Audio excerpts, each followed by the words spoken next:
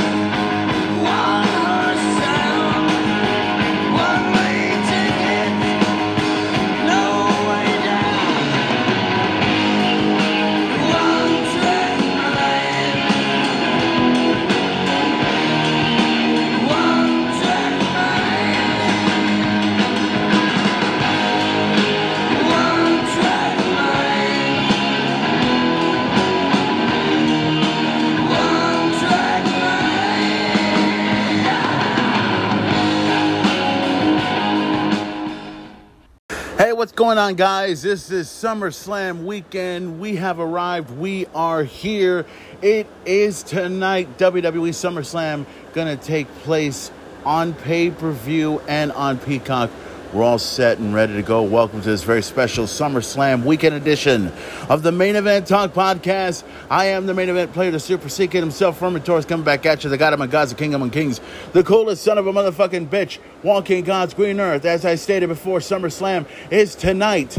We are ready to check out everything that goes on with SummerSlam, what's going to take place. I'll tell you exactly what's going to take place. We got the undisputed WWE Championship on the line. Roman Reigns, Brock Lesnar, last man standing, and will this truly be the last time we see these two collide for this championship? Also, Dolph Ziggler goes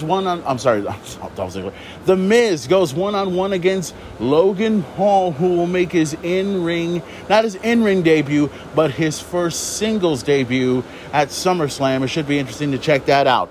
Also, the tag team titles will be on the line as the Usos defend the undisputed WWE tag team titles as they take on the Street Profits with Jeff Jarrett as a special guest referee. Women's titles will be on the line. First, we got SmackDown Women's Champion Liv Morgan to defend her championship against the former champion Ronda Rousey. That's going to happen. And also the rematch. It was 1 year ago when these two collided. A return took place and the man took it away just like that. And then the big time got hit big at the hands of the EST. And now we got the big time taking on the EST. Bianca Belair taking on Becky Lynch. I'm like, oh crap, what's her name? I forgot, I swear. That's what's going to take place tonight at SummerSlam. We are looking forward to checking that out and much, much more. And we got some stuff we need to talk about, including the review of Death Before Dishonor, what took place last Saturday night.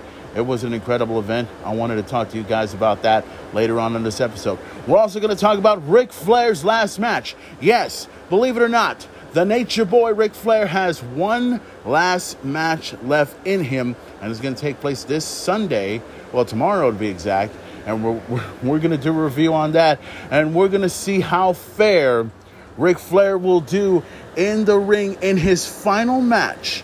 Him and his brother-in-law, Andrade, will take on Jay Lethal and the man who's going to be the special guest referee for the undisputed WWE Championship match between the Street Profits and the Usos, Jeff Jarrett. He's going to be a part of that match as well. And there's going to be several other matches in the card that we're going to be talking about and much, much more. Of course, we're going to be talking about several big events. Hey, we got a new podcast coming. And that new podcast is entitled The Tony Gomez Show. Now, for those that do not know who Tony Gomez is and everything else like that, Tony Gomez, who is the singer for Killamora, who's also the singer for, I believe, Headbangers Ball, I think, and also Fistful of Metal and others in that particular nature. Tony has been around for a long, long time. He was a part of Integrity. Anybody remembers that band and everything? I don't think I've heard of Integrity. I don't think I've ever seen them live. I know my friend Roman has and everything else like that. But yeah, Tony has got a new podcast happening. It was released, I believe, just last week, and the main event had a chance to listen to it. It's a 10-minute clip, not too big and everything. It's not too bad. The main event's going to go ahead and play a clip for that later on in this episode, so that way you guys can subscribe to the Tony Gomez Show on Spotify, on Apple Podcasts, Google Podcasts, or whatever it is you find your favorite podcast. It's an interesting show, and I'm interested to see exactly what Tony's going to produce. Of course, he is here. He lives here in Corpus Christi, Texas. And I think we'll talk about the Tony Gomez Show as we go along here. And also we'll talk about several other big events that are going to be taking place this weekend. There's going to be a UFC event that's going to take place this weekend. We got SummerSlam. We got Ric Flair's last match. We got so much to talk about. And we are going to kick things off with a little bit of music. And then we'll get into some wrestling news and everything else like that on the Main Event Talk podcast. SummerSlam weekend is here. And we are starting things off right.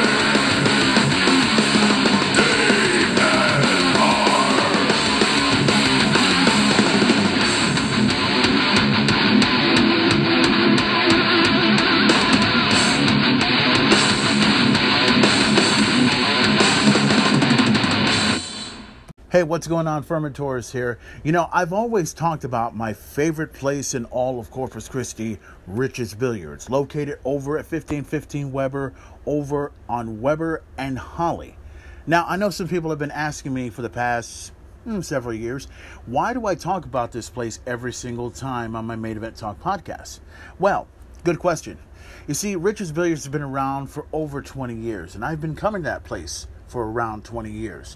And ever since then, I have been there to shoot pool, to drink beer, to associate myself with some of the coolest people ever, and on occasions to go ahead and mess around with the jukebox from time to time. But not only that, they also have some great live events from some awesome bands that have played over there, including the likes of the Parawickle Massacre, Shattered Sun, Shy 361, and so much more. Not just the local acts here in Corpus Christi, Texas, but also some of the acts from all over the world. Several bands have played over there, including Edema, including Taproot, including Saliva, and a couple of others, just to name. So, if you're in the Corpus Christi area, and if you want to have a place to eat, drink, socialize, have yourself a good time, Rich's Billiards is definitely the place for you. You can also show up over there, not just to shoot pool, not just to have yourself a good time, but go ahead and check out some of their UFC fights that take place on Saturday nights. Also, they do boxing, they do football, they do basketball, they do hockey. Hell, they even do professional wrestling. And it's most of the time when the main event walks over there. So, if you guys got nothing to do on any night, whether it's a Friday night, Saturday night, Monday night, Wednesday night, head over to Rich's Billiards and shoot some pool, drink some beer, have yourself a good time, and try out their food. Try out the burgers, try out the wings, try out the fries, try out the pizza. I guarantee you, you'll never want to go to any other place other than Rich's Billiards here in Corpus Christi, Texas, 5815 Weber. And as I always say, not your average heroes. The legend continues, and this episode, and this is sponsored by the Main Event Talk podcast. I'm the main event player, the Super C, and I approve this message. Okay, so as I mentioned earlier, we talked about the podcast that Tony Gomez has established. So as I'm looking at this right now, I wanted to go ahead and plug this in for Tony because, I have several friends that have been doing several podcasts. One of them will be my good friend, Steve Scuba, who also does the, I think I have that subscribed here. I think I may have to look into this. He does some investigation involving, some ghost stories. He's been going to a lot of houses lately, to, check out any unusual paranormal activity. And some of the stuff he does is usually, it's pretty real. It's pretty real. You need to, check out his stuff and everything else like that. It's pretty interesting. So Tony has had this podcast. As a matter of fact, it's been released for a while. As a matter of fact, I'm looking into the title run right here. I'm on my Spotify. I think you could actually get, if you're interested, I think you can get Tony's show on not just Spotify because I think he is an Anchor, just like I am. And if he's on Anchor, that means that his show is going to be shown in several different platforms. I know one of them is going to be on Spotify, which I'm looking at right now. There's also another one where you can see it on Apple Podcasts. You can see it on Google Podcasts as well. Radio Republic, you can see that. Overcast, you can see it. There's several different platforms that you can see and listen to when it comes to the podcast. Now, for me, I have all those podcasts. I have more episodes and everything else like that so you guys can know what's going on. So to kind of give you an idea, this is what the Tony Gomez Show has. Tony Gomez Show by Ralph Gomez. It says here, the Tony Gomez Show is going to be about music, entertainment, and events in my hometown of Corpus Christi, Texas, and our world. I'll be talking with local artists and friends about our past, today, and what's coming next.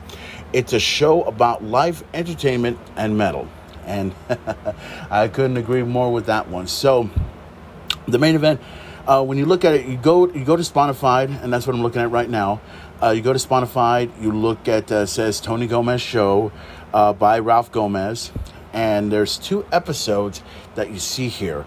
One, and I believe this was released just a couple of days ago, it's a 4-minute show. It's called The Big Show Rundown for weeks of July 29th which as a matter of fact was just yesterday. So this was released on a Thursday.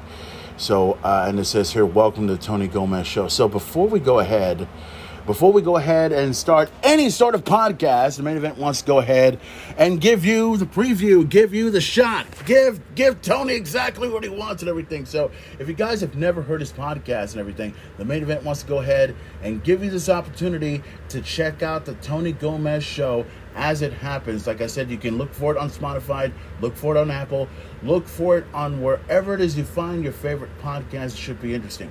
So we're going to go to this one from July 24, 2022. Welcome to the Tony Gomez Show. Here's how it starts.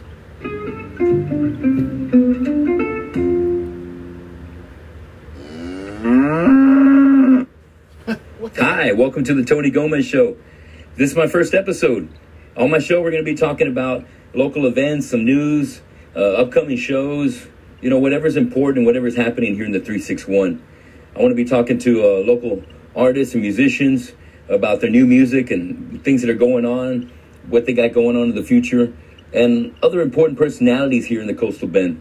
I want to start the episode by talking about my background. The show's based out of Corpus Christi, Texas, and this is my birthplace, and this is where I call home. I started back on drums in the summer of 1983 with some friends I went to high school with over at Carroll High School. And these guys were Tom Franco on bass and Chris Pierce on guitars. Chris Pierce later went on to start a band called The Next Big Something. He had a lot of success with that band. Props to you, Chris. Love your brother. And, we never came up with a name for the band, but we did play a bunch of parties and barbecues, and it was a lot of fun. And then, after that, I got started with a band called Aggravated Assault in 1985. And that band had Tim Abel on vocals and Matt McLean on guitars and Albert DeLeon on bass. And, we all kind of lived about a mile from each other. So it was a band made up of just all my bros, man.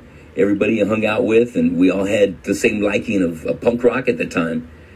And, we played our first show with the thrash metal local pioneers, Annihilator, and that was at the Air Civic Center. So shout out to Alex Dominguez, man, that's my brother. And Alex also went on to jam with me later on in the band Killamora, which we'll get to later on. Anyway, that was the first show that my dad went to go see me play, and also the last one too, until my second annual Tony's Twisted Christmas Spectacular last December of 2021. I put this benefit together to raise money and food for the Corpus Christi Food Bank. And, I did skip a year due to COVID. And I'll be organizing another one this year. I formed the Harbor City All-Stars, a band made up of local veteran musicians to rock this benefit show. This 16-piece band has generously volunteered their time and their talent to help out our community. And I'll have to do a whole show on this benefit and the band members that have made this show so unique and successful.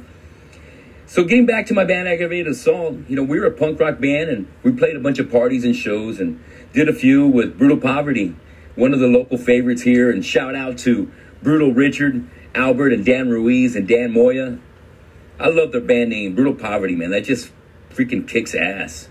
So Aggravated lasted through my high school years, and we each got jobs to support, one another's need to jam. And eventually our work schedules didn't work out, and we stopped rehearsing. So I graduated, and I was going to Del Mar College for music education. And I started a New York-style hardcore band called Fractured Minority with Chris Aguida on guitars and Ray Barretta on bass. And Arthur Layden was our vocalist. We wrote our own originals and did some covers. And then we did covers from Agnostic Front, like Public Assistance. And we did the G.I. Joe Head Stomp from Sick of It All. And also one of my favorite tracks, Brightside, from the band Killing Time out of New York City. And, at the time I was working as a fry cook at a place called Uncle Chester's Old Crab Shack.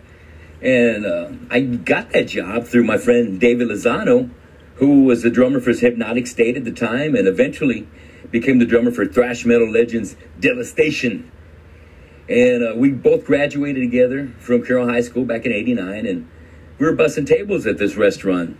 And as luck would have it, I met the love of my life in Uncle Chester's. Her name was Lori Cooper, and she was so freaking hot. And she still is. And, we hooked up, and since then, we've had Jasmine and Stone. And Jasmine's has a son named Grayson James Osborne, and he's just so awesome. He's going on 3 years now, and he's the reason why I got Tony's Christmas benefit show going. I just felt so blessed by his presence in my life, and I felt compelled to organize a benefit show for my local community because I just wanted to give back. I was just grateful to God. And so now back to my band Fractured Minority. We jammed in a little fourplex apartment home for a couple of months and had the cops show up every time we rehearsed, telling us we had to turn it down or turn it off because the neighbors were freaking complaining all the time. It wasn't long till Arthur got in trouble with the law. He was a skinhead that left the San Antonio skinhead gang called the SA Skins, and we hadn't seen him come to rehearsal, and none of us had cell phones. And eventually we heard from someone that he was arrested for stealing a car. And, Arthur was unpredictable, and he was dangerous, but he was charismatic, and he was a good front man for us. And we never heard from him or saw him again. So since, I wrote all the lyrics and practically had them all memorized, I bought a headset microphone and started singing and playing drums. So this three-piece lineup lasted till about 1990. And then Chris Aguirre, our guitar player, found a spot with some guys starting what would be Corpus Christi's first death metal band called Malignancy. Now this band had my friends Chris Gomez on lead guitar and Michael Leal on bass and Tito Galindo on drums. And I told Chris I wanted to jam with them, and he encouraged me to try out on vocals. So I said I would and auditioned for them singing for their cover of Body Bag from Obituary's Cause of Death. And, I got the gig and started writing my own lyrics to our own original songs.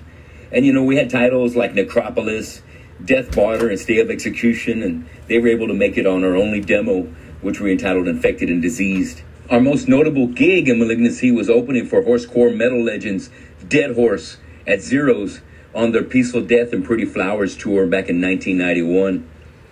And, also that year, when Malignancy went to SA to do a show at the DMZ Club, and shout out to the DMZ Club and all the bands that rocked that bar, man. That was a badass underground old school bar. And, I met Eddie Dominguez with his band Integrity, who was also there from Corpus Christi at this show. And soon after, Tito left Malignancy. And, he was still in school, and I think he was only like 16 or 17. And I think his grades were dropping, and his parents made him leave the band. And, we also rehearsed at his house, so we were kind of high and dry after that. Then Lady Luck brought Eddie and I back together at Furs All-You-Can-Eat Buffet Restaurant. I fucking miss Furs. And Pancho Mexican Restaurant, too. I love those places.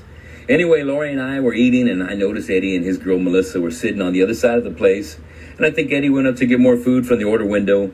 It was probably like chicken fried steak.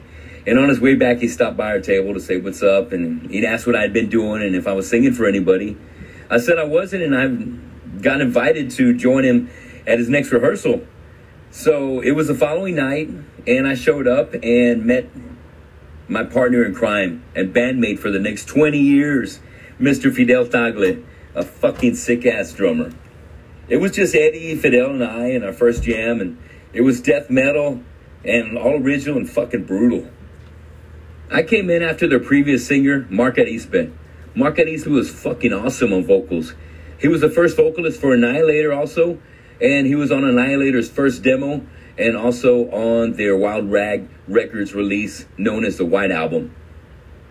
I went to spend the next 10 years with Integrity from 91 to 2001, and shout out to all the Integrity alumni. I want to shout out to Brian Canales on bass and Emilio Coronado on guitars, the man Fidel Tagle on drums for 10 years, and Oscar Gullien on bass, Ray Los Music Gonzalez on guitar, and my brother Joey Perez on bass. During our tenure, we had 3 eras. The first being the era of Conquest, which was the title of our first demo, with the original lineup of Brian, Emilio, Fidel, Eddie, and myself. And next we had the Sick era with Eddie, Fidel, myself, and Oscar on bass. And then we closed out with the Plague Through Violence era. That had Eddie, Fidel, myself, and Joey on bass. And we put out the Sick EP around 95 or 96, and the Plague Through Violence EP came out around 98 or 99. During our 10-year run, we opened for Cannibal Corpse on their Bleeding tour, for Acid Bath and Sinister and Cynic and Pyrexia, Immolation, Mortician, Internal Bleeding, and also Texas diehards like Severance, Crucifix, Imprecation, Pantheon, Crucifixion, Sufferance, And cheers and respect to all the other bands who we had the pleasure to share the stage with. You know, one of my favorite memories of playing its integrity was our final show. We performed for 2 hours that night, playing our favorite songs from our history. It was like 18 songs set, including our songs Sick and Hammerhead, Halo Blasphemy, Crown of Opulence, Pavement Sweeper, Desecrator, Skinned Alive, and much more. Those 10 years with Integrity really prepared me for my future. I'm going to stop here and continue on the next episode of The Tony Gomez Show, where we'll get more into my Killamore years and much more. So thanks a lot for listening. Leave me a comment or a question. I want you to have a great rest of your day. And remember, you're the master of your destiny and the creator of your own future. I'll see you at the next show. We wanted to stop right there. That was the first episode of the Tony Gomez Show. So, man, it was incredible just listening to this. I remember when I saw Tony put out a new episode. When he put out his first episode, I wanted to hear it. I wanted to listen to it and everything. So I saw that he was under the Anchor umbrella, and I was like, oh, sweet. So I practically have a next door neighbor because I work through my Anchor app and everything else like that. It took me a while to understand the podcast, and I think Tony will understand the podcast all the way too and everything. So the way I'm looking at things right now is Tony's got a lot of good stuff, and I think when you got and I'll say this because I love listening to stories that happened so many years ago, and you know how you always and for me myself, I used to love watching until they pretty much killed MTV, and I'm not and obviously we'll talk about the wrestling when we can, but I wanted to talk about the music and everything. MTV was the fucking shit a long time ago, okay? In the 80s, it was badass. The 90s, it was pretty good, but then all of a sudden, there was this thing called reality TV! And they decided to fuck that up, right? They decided to fuck that up extremely bad. So they bring in this real world crap. It's like, what the fuck is this? What the fuck is this? And here's the stupid part. You know how... And this is the thing. They call this the first ever reality show. Really, the first ever reality show. You know what the first reality show was? Professional wrestling. Because they were actually real, okay? You figure that out. But anyways, around that time, they used to do they did this thing called VH1 Classics, because MTV is still just doing more reality shows and music videos and stuff. They always revert back to some of the old school metal and some of the old school stuff that I used to listen to a long time ago. And they go through these documentaries when they're talking about, the behind the music. They did one on Metallica, they did one on Megadeth, they did one on Pantera, they did one on all of these great musicians, right? And I used to love watching and listening to stuff like that because it was pretty interesting. So the Tony Gomez Show kind of reflects upon that, and Tony is going back to his Integrity days. And I remember me and Roman, he would come by my house, and I still hang out with the dude and everything. We would be here at my house, just not only, jam out to some music and everything, but we'd also watch a little bit of wrestling, drink some beer, have ourselves a good time and everything. And then we would talk about some of the old days where, because I've been to Zeros, and I've been to, the House of Rock, Concrete Street, Johnny Land, several places years and years ago and everything. And I was not, and I'll be honest because I can, I remember EJ's. I was never there, but I remember EJ's a whole lot because I know that's the place where several of my friends that saw Cannibal Corpse over there. I think it was back in 93, 94, and I think, and I think that was the time, and I think Roman had told me this a while back, where he was at the show, right? But I think Adam was at the show as well, but he couldn't get in because I guess there was a certain age limit to where if you were 18, you could get in, but if you were less than 18, you have to see the show from the outside, which kind of sucked for Adam, but luckily, for some odd reason, he snuck in, which is pretty cool. So listening to the show that Tony just put together, I like it because he's talking about, several of the stuff in the music scene. He talked about Zeros. He talked about his band's integrity. I had no idea he was in a punk band. I had no idea it was in a punk. And Roman hasn't heard this yet, but trust me, because I know that because we've talked about Syntegrity many times before. I had heard of Syntegrity years ago. I've never heard their music. And I know somewhere Roman probably has a demo somewhere that I haven't heard yet. And it's like, damn, we got to hear it, Because I was always, because I knew Tony Moore as the guy that was singing Killamora. Right, and he also played in, of course, Headbangers Ball, Fistful of Metal, and everything. He's the guy, and I'll say this because I can. Killamora is Corpus Christi's version of Slayer. I think many people have said that to him before, and in my time was not just about my first exposure to local metal was Abrasion. Okay, that's the truth. That's Abrasion. Abrasion was the only band that I knew. I've heard of other bands before. They never really got my attention at that time. They never really got my attention, but Abrasion was the band that came along. So then all of a sudden, I think it was the 2000s where I started hanging out with Hector more. I wasn't around for the first Free State, but I was definitely around for the second Free State. I was a part of the whole Equalize era where we talked about there was 3 for 5, there was Feedback, there was Drifted. Of course, Free State, the third, and I say the second version because I think the first version of Free State was the 5-piece band. Before, when Abrasion was done, my first thought was, are you fucking kidding me? This would be the beginning of many other things that make people wonder, are you kidding me? Abrasion was gone, and then Periwinkle Massacre is gone. It's like, are you fucking kidding me? Why? So there are all these local bands that I've seen in the years. I've mentioned them all. I've mentioned, I think Drifted. Like I said, Drifted played here many times before. I remember. And I got to mention this because Tony had mentioned Agnostic Front. Agnostic Front actually played over here in Corpus. As a matter of fact, I was there. It was at Equalize. I think it was 2004 or 5, I think. The crowd was pretty big. Wasn't like tremendously big, but it was incredible seeing Agnostic Front play over there. It's like, wow, that's fucking awesome. And, I've seen many bands before, but my God, when you see a band, obviously the most notorious band, Godfather of hardcore metal, Agnostic Front, that's just, fuck, my God. Me and Roman were there when it happened, It's incredible. So listening to the Tony Gomez show is incredible. It has potential.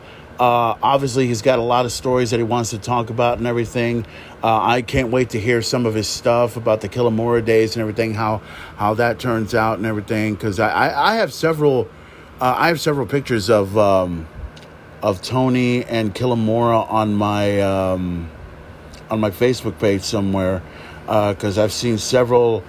Like I said, I've seen several of his shows in. Zeros is one. Riches obviously is another. House of Rock, I think, and this was like years and years and years ago. And I had no idea that Killamora had actually had a video. As a matter of fact, we played a song about this on the weekend of WrestleMania, I think, where I saw this. I was like, oh wow, and everything. Oh, and he also mentioned on this episode where he did the whole Tony's Twisted Christmas deal. The main event was there for that. As a matter of fact, I was there because I was given the honor of being the host over there, and it was pretty good being over there. And you had several of the most incredible artists in Corpus that you'll ever see. Not just Tony Gomez himself, but you had like my good friend Homestar Runner. He was over there. Hector Juarez. Mark Anthony Pantoja, who also plays for the Southern Revival and who's also played for several other bands as well.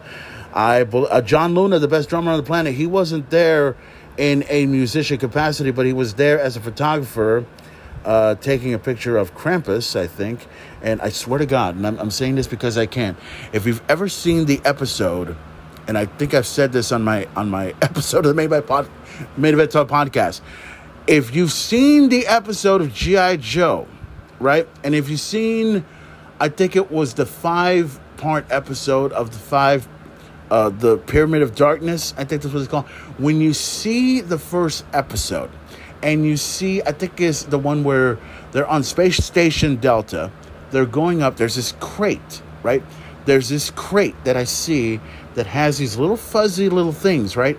And then all of a sudden, if you blow a whistle at them, they'll come up, they'll grow into this big, gigantic monster. And I'm looking at it, it's like, wait a minute. Where have I seen? Because I see Krampus right there. John Luna's taking a picture of Krampus. I'm looking at him like, wait a minute. Why does that dude look extremely familiar? And why am I thinking of a cartoon? And that's where it came from. Trust me. Go to G.I. Joe. Go to the Pyramid of Darkness. You'll see one of these little fuzzy little creatures that look cute and everything. And then they turn into this big monster. That's who you saw at Rich's Billiards, at Tony's Twisted Christmas. That's what happened, okay? But it was incredible. It was incredible being there, being the host, I only had one job. That was it. That was it. You know, and it was cool being there. It was a tremendous deal. I know they couldn't do it the last time because of the whole thing with the pandemic, and no doubt they'll do it again next year over at Rich's Billiards. It's going to be incredible. He talked about the Harbor Harvest. I think that's what they are, right? The Harbor Play Band. I think, you know, several musicians getting together and everything. Incredible. So, man, I love this show. I like how it went down. Tony's got some potential over here. He's definitely going to get a lot of listeners coming along here. And it's good the fact that he's doing this on Anchor and everything, so he's kind of understanding how this rolls. So, big shout out to Tony Gomez and everything. Congratulations on the show. And if you want to listen to his podcast, all you got to do is head over to Spotify, head over to Anchor, head over to let's see if, and I'm trying to put the platforms together.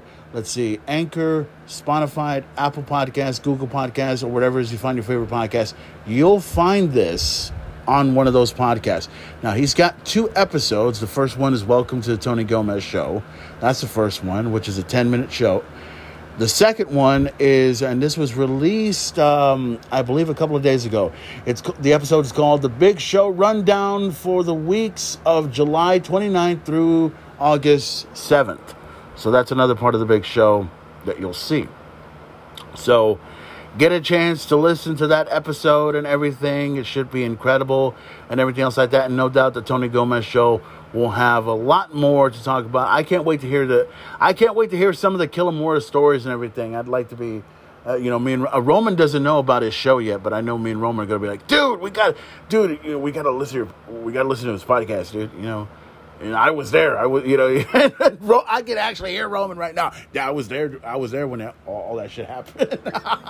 He probably was. I mean, after all, Roman was a part of what band? Corruptor. Yes, I've seen Corruptor many times before, so I know what's up. So big shout out to Tony Gomez Show. Like I said before, follow him on let's see, follow him on Spotify, the Tony Gomez Show, on Overcast, on Radio Republic. It'll probably be on Radio Republic, Apple Podcasts, Google Podcasts, or wherever it is you find your favorite podcast. And don't forget to check out Tony Gomez's band. I'm not sure if they're having a show this week.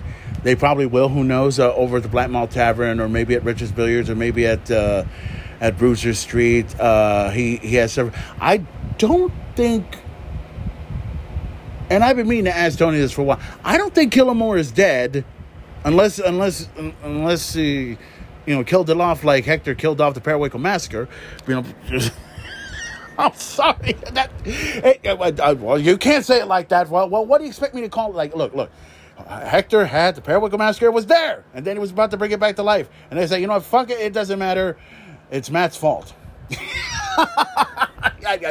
Don't ask. I'm not talking about Matt Wood, okay? Get that out of the way. Anyways, like I said, check out the Tony Gomez Show as you can, and also check him out over on with his band Fistful of Metal and Headbangers Ball. And like I said before, I don't think, well, if Killamore is killed off, I apologize. But if it's not, can we see him at Rich's Billiards, please? One more time. But check out the Tony Gomez show, guys. It should be incredible. Can't wait for the next episode. Most of his episodes so far, one episode, like I said, is 10 minutes. And another one, from the looks of it, it's like almost about 4 minutes. So no doubt most of his episodes are going to be, extremely small and everything else like that. So which is pretty cool. He doesn't have to overboard himself with everything. Unlike me, who has to overboard everything because if I'm not talking wrestling, I'm talking metal. If I'm not talking metal, I'm talking something else. If I'm not talking something else, I'm talking about absolutely nothing at all. But once again, big shout out to Tony Gomez. Tony Gomez show is awesome. Check it out. Listen to it while you can. Follow it and subscribe to it while you can. And leave a comment for him in every way possible. And tell him the main event player, the Super C Kid, the God of a Gods, the King of a Kings, the coolest son of a motherfucking bitch walking God's green earth, sent you.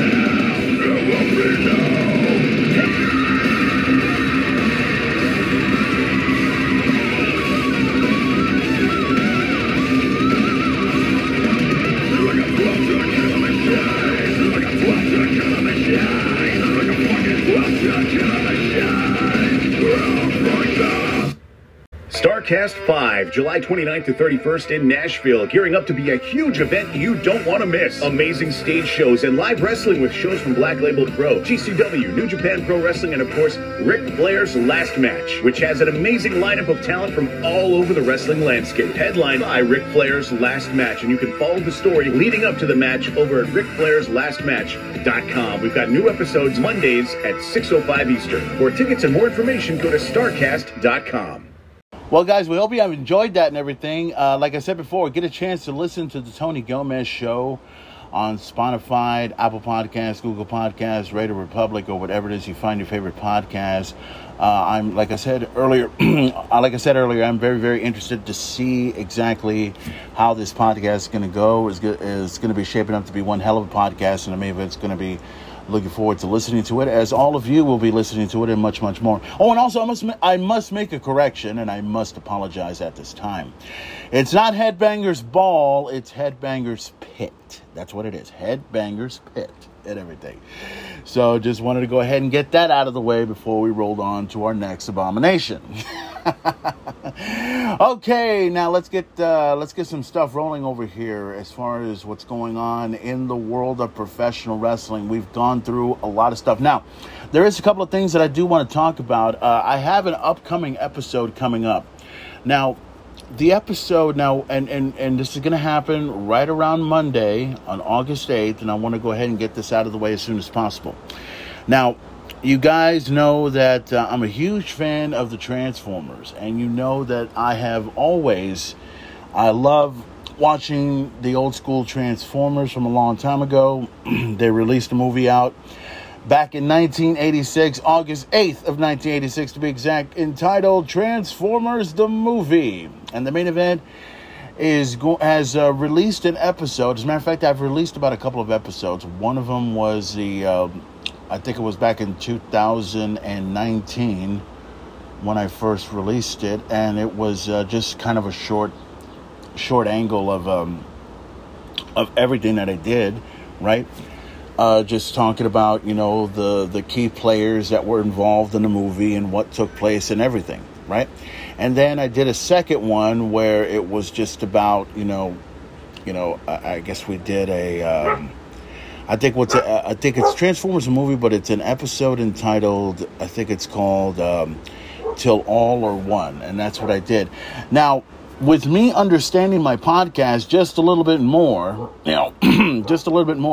I decided that, fuck it, I'm going to go ahead and do something I've never done before. I didn't do this last year because they did a 35th anniversary of Transformers the movie. Now we're at the 36th year, and I decided, screw it, we're going to go ahead and do something extraordinary. So for the first time on this episode of the Main Event Talk podcast on August 8th, the main event has done, and trust me, you're going to like this episode when you listen to this.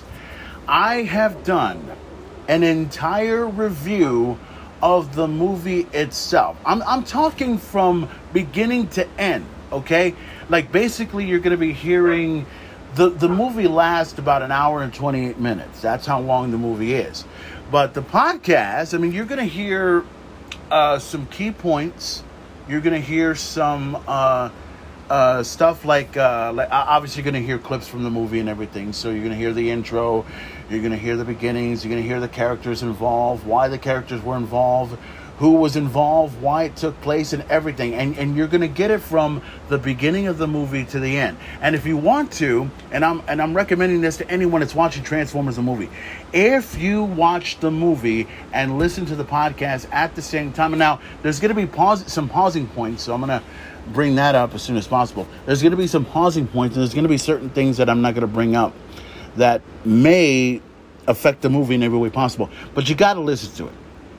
You got to listen to it because some of the stuff I did, basically we'll talk about the beginning of the intro, right? The intro of the movie. We'll talk about the appearance of Unicron for the very first time, why the Autobots are over on Moonbase 1 and Moonbase 2 and why they're there, why the Decepticons have control of Cybertron, why did they kill off some of the characters involved in the movie, what's the purpose of Unicron knowing exactly what's going on with the Autobots, how does he have a connection with the Matrix, And also the final encounter between Optimus Prime and Megatron. There are several key points to that I want to mention and everything. It's interesting. And I love that I'm getting a chance to put all this together in this one episode. And it's going to be released on Monday, August 8th. So when you get an opportunity to listen to it, I guarantee you'll be entertained by it. Of course, there's going to be several old school commercials, and you're going to be hearing an old school commercial in just a moment about the movie and everything. So you'll know what's up. So get a chance to listen to the episode of the Main Event Talk podcast, the 36th anniversary of Transformers the movie. It's going to be released on Monday, August 8th. There will be an episode of the Main Event Talk podcast in its entirety, but there will be an episode of the Main Event Talk podcast after, I do that episode, and then, of course, you get the whole 9 yards, so get a chance to watch the movie and everything. And I'm hoping, and I want to do this, I think they'll probably do this in September, because they did this last year. I remember Steve Scuba had actually saw Transformers the movie in the theaters. And I know that Transformers has, they had decided to bring it back up on the big screen and everything, which is incredible because I want to see Transformers the movie back on the big screen and everything. So if they do it again here in Corpus, I'm going to take off. I'm going to take Roman with me, and we're going to fucking watch that movie on the big screen with a big tub of popcorn and some fucking candy around here. I wonder if we can sneak in some beer while we're at it. Anyways. But yeah, check it out. Listen to it. The episode of the Main Event Talk podcast will be released on August 8th on the anniversary of Transformers the movie. Listen to it. Get a chance to watch the movie and listen to the podcast at the same time. You'll be entertained by everything that I tell you about the movie. I guarantee you. It's the most fun I've had on this episode, and I guarantee you a lot of people are going to have fun with this. Transformers the movie, of course, you can get it on Blu-ray, you can get it on DVD, no doubt. And if I could find the original VHS tape of the movie, I'd like to have it just to have it, because I'm a huge Transformer collector, especially when it comes to Transformers movie. I have several of the Transformer DVDs. I don't have the 35th anniversary one. I need to order that as soon as possible. I need to order it, not just the DVD, not just the Blu-ray, but I also want to order, I think there's one in a 4K Master 4K HD, I think that's what it is, right? A 4K transfer should be incredible. I've seen Transformers the movie many times before, but each time when I'm looking at it, it looks different and it looks more professional every time I look at it. It looks incredible. So get a chance to watch Transformers the movie as it happens on August 8th. It's not 1986, I'm sorry, but get a chance to listen and watch Transformers the movie, Beyond Good, Beyond Evil, Beyond Your Wildest Imagination. A new motion picture will transform the summer of 1986 into an incredible adventure. Transformers, the movie. An epic story of good versus evil. This spectacular animated adventure stars Orson Welles as Unicron, Leonard Nimoy as Galvatron, Robert Stack as Ultra Magnus, Judd Nelson as Hot Rod, and Eric Idle as the Junkion warrior Wreck-Gar.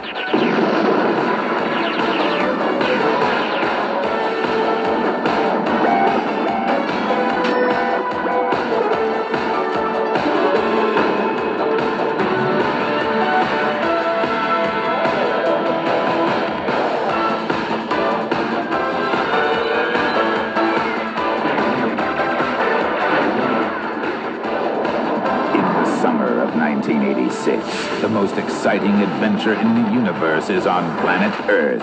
Transformers, the movie. Coming this summer to a theater near you. Okay, let's get right into the whole thing with Ring of Honor that took place this past Saturday night on pay-per-view. The Main Event had an opportunity to check out the event that took place on pay-per-view Saturday. I went ahead and bought myself a little bit of beer, just to, kind of roll with the punches and stuff. I really didn't do much on Saturday, so I wanted to check out Death Before Dishonor as it happens. And this was a great pay-per-view. It was a great pay-per-view for so many levels. You know what I'm saying? Because I had never the last time I saw a Ring of Honor pay-per-view, it took the very last time with Ring of Honor, it took place in December when they did Final Battle. Now, Final Battle, as you know, took place in December, which was the very last pay-per-view that Ring of Honor did. Now, they did do another pay-per-view on the weekend of WrestleMania, but the main event did not have an opportunity to check it out because at that time on Friday, we were watching the last SmackDown before WrestleMania. And let's see, WrestleMania was on April 2nd and then April 3rd. April 1st was SmackDown, right?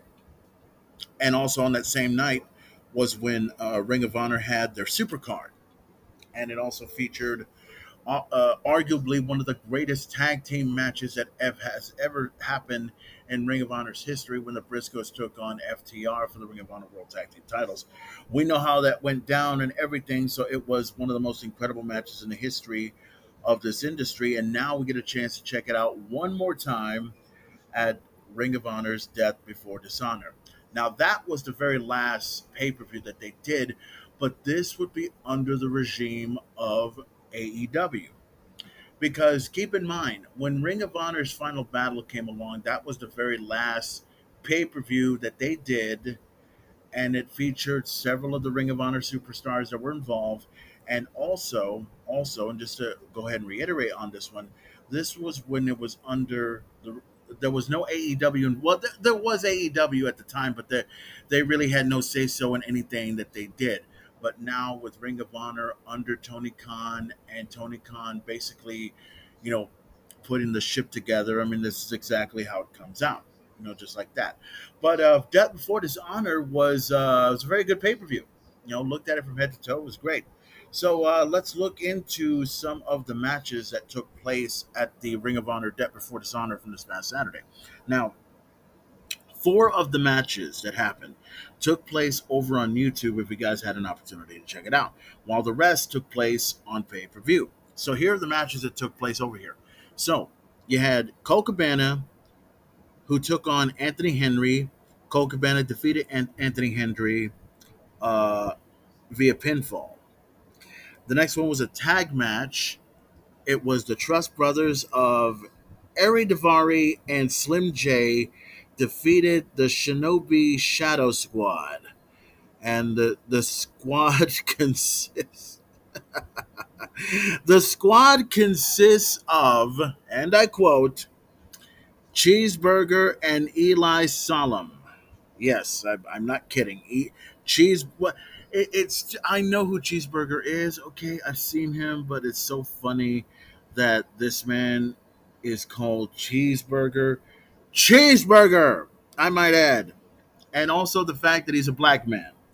I'm surprised he's not called Fried Chicken. But anyways, we don't want to get into any racial discussions on this episode of the Main Event Talk Podcast. We're leaving it alone, okay? Leaving it alone, all right? Walking away. Okay.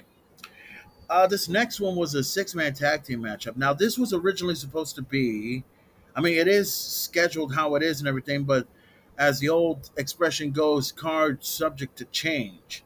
So Brian Cage and the Gates of Agony were originally under the tutelage of Tully Blanchard and Tully Blanchard Enterprises. But an old face from Ring of Honor came out named Prince Nana, came in and basically made them into the Embassy, which was incredible because, Prince Nana, Ring of Honor original, who had been around the company for so many years, and now he has acquired the assets of Brian Cage and the Gates of Agony, so they're now known as the Embassy, and they defeated the team of Alex Zane, Blake Christian, and Tony Devitt via pinfall. And then the next match, which will also be the last match on YouTube, Willow Nightingale defeated former NWA Women's World Champion Allison Kay. Great match. Great way, and Allison Kay has a great ass. I'll call it like I see it, folks, okay? Just like how it is. Okay, so the YouTube, the 0 hour was done. So now we go into the next mark, which would be the beginning of the whole thing with Death Before Dishonor.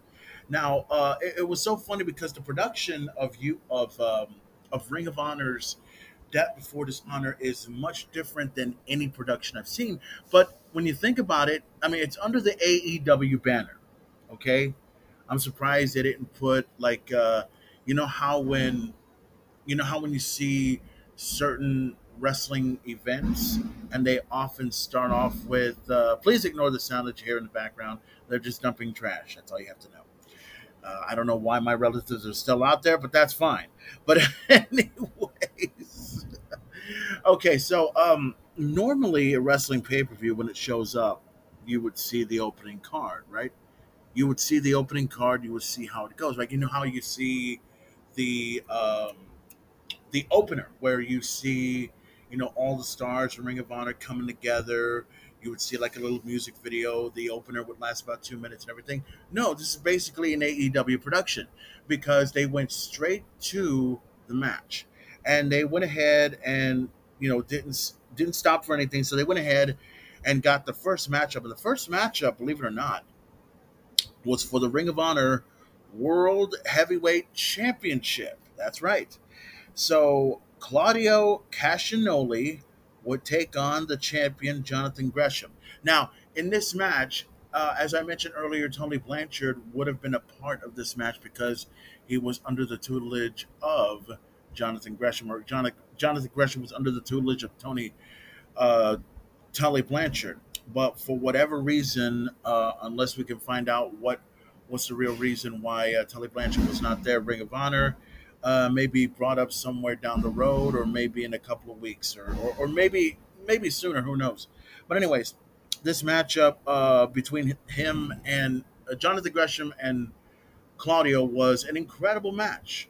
It was an incredible match. It was pretty much under. It was a 10. What was it? Actually, it was. It was around almost under 12 minutes and everything. It was about 11 minutes and 30 seconds. It was an incredible matchup, but not as incredible as what I'm about to tell you. Ladies and gentlemen, we have a new Ring of Honor World Heavyweight Champion, and his name is Claudio Castagnoli. Yeah, the artist formerly known as Cesaro, who would now become in the same level as Bryan Danielson, CM Punk, Samoa Joe, Jonathan Gresham, Cody Rhodes, and the list of many that have been the Ring of Honor World Heavyweight Champion. This is just incredible. And from the moment I saw what took place with Claudio, I admit that I wasn't expecting that, but I was glad. I was glad. But then again, when I think about this, I think I made this prediction. I said that it would be great if Claudio were to go ahead and become the Ring of Honor World Heavyweight Champion, because that's something that needs to be done, that shows everyone that the change is coming in professional wrestling, and this is how it went down. So you got Claudio, who became the champion, who won it, and now he can actually put his name up there with everybody else and say that he is unquestionably the Ring of Honor World Heavyweight Champion. Big congratulations go out to Claudio for winning the championship. Jonathan Gresham and Claudio put on an incredible matchup, and hopefully we'll see the rematch between these two somewhere down the road. And there is a bit more information in regards to the whole thing with Jonathan Gresham, which we will talk about later on in this episode of the Main Event Talk podcast. Now, okay, the next matchup that took place at Death Before Dishonor. Let's look into the bill here. The next one was a six-man tag team match for the Ring of Honor six-man World Tag Team Championships. This was crazy because the champions at the time were the Righteous, and they lost to the team of Dalton Castle and the Boys. Yes, the Boys, ladies and gentlemen, the Boys that actually have names here: Brandon Tate and Brent Tate. I wonder if they're related to Jeff Tate. Anyways, New Ring of Honor World Tag Team Champions, New Ring of Honor 6-man World Tag Team Champions right there. Big congratulations go out to Dalton Castle and the boys. The next one was for the Ring of Honor Pure Championship match. Wheeler Yuta taking on Daniel Garcia. This is an incredible match. I loved how this went down. It was good from head to toe. I am so impressed with Wheeler Yuta. Now, the thing is, and I want everyone to keep in mind here, Wheeler Yuta is a tremendous athlete, and I'm glad that he is away from the Best Friends and Orange Cassidy and that whole clown show, because he really doesn't need to be a part of that whole situation. I mean, he's better off without him, and look what has happened to him. He has been with the Blackpool Combat Club, alongside with Jon Moxley and Bryan Danielson and a few others. He's become Ring of Honor World Pure Champion, and I believe he took it on the Supercard, right? On the Supercard for Ring of Honor and everything, and it's been an incredible year for him. So he had a matchup with Daniel Garcia. I like the history that happened between these 2 years ago. Daniel Garcia, as you know, is a part of the Jericho Appreciation Society, so you know how that shit rolls. So this matchup, Wheeler Yuta retained the championship and defeated Daniel Garcia. Incredible match, and I would love to see this matchup happen once again. This is a matchup of brothers right here. Rush defeated Dragon Lee in a singles match right here. Mercedes Martinez defeated Serena Deeb. This is another incredible women's world championship match. Digged it, loved it, and everything. Samoa Joe. These two were the main matches right here that I wanted to check out the most. Samoa Joe defeated Jay Lethal. This was an incredible match. I loved how this went down. This is one of these things where it becomes a fight. And the thing is that I love is I don't often want to see, I don't often get a chance to see certain matches that look like it's about to go down and it's a fight to the finish, and I want to see what happens at the very, very end, right? It doesn't often happen that way, but when it does, it comes out good, it comes out right, it's everything you ever expected, much, much more. So Joe retained his championship, definitely against Jay Lethal, but no doubt this whole thing with Jay Lethal and Samoa Joe is probably not over by a long shot and everything. Now, Jay Lethal is going to be a part of something later on this weekend, because as we and as you heard at the very beginning of the show, Ric Flair's last match, it is going to consist of Andrade and Ric Flair to take on Jeff Jarrett and Jay Lethal, which we will talk about later on at the very end and conclusion of this episode of the Main Event Talk podcast. Now we're down to the last and final match, and this was a toss-up because they wanted to either have the Ring of Honor World Heavyweight Championship to take place first, or they wanted to do the tag team titles and have them last. Have this be the main event, or have the World Heavyweight Championship become the main event. They went ahead and flipped the coin. Who won? Well, this match right here for the 2 out of 3 falls match for the Ring of Honor World Tag Team Championship. FTR took on the Briscoes, and my prediction on this, pretty much, I think it came true. It came aligned a little bit. I said that if this matchup takes place, what's going to happen is this match, it's going to end up in the first fall. It's going to end up in the side of the Briscoes. The Briscoes are going to do whatever they can to hold on to that championship, and they did just that. Now, in the second fall, obviously, it's going to end up in the favor of FTR. Now, there was a little bit of an injury that took place at the hands of, I believe it was Dax. I believe they got hurt a little bit. But this was incredible to watch. FTR had outsmarted the Briscoes in the second fall and won the second fall. And it was incredible. It was incredible to watch. So it all comes down to the final fall. The FTR won the second fall, and it all comes down to the last and final fall. This lasted almost 42 minutes into the match, which was good. which was good. And the crazy thing was, this was not even a 4-hour event. This was mostly a 3-hour event. And even though the event started around 6 o'clock, this show ended around 10 o'clock, which was appropriate, which was just right. The main event had the beer, had everything all set, ready to go. I loved how this match went down. The match lasted about, 43 minutes and 25 seconds. FTR retains the Ring of Honor World Tag Team titles, earning the respect of the Briscoes. And now all that's left is for FTR. I'm sorry. All that's left is for FTR to head over and go after those AEW World Tag Team titles, maybe somewhere down the road. But wait, it doesn't end there. No, it doesn't, because the next thing that took place was right after the match was over. An appearance by members of the Blackpool Combat Club. So they appeared. Claudio, the new Ring of Honor World Heavyweight Champion, and the Pure Champion Wheeler Yuta. Now, these two would make a great team. Now, they're not going to become the best tag team in the world, but they'll definitely have their hands full at the hands of FTR somewhere down the road. Now, let me also keep this in mind here.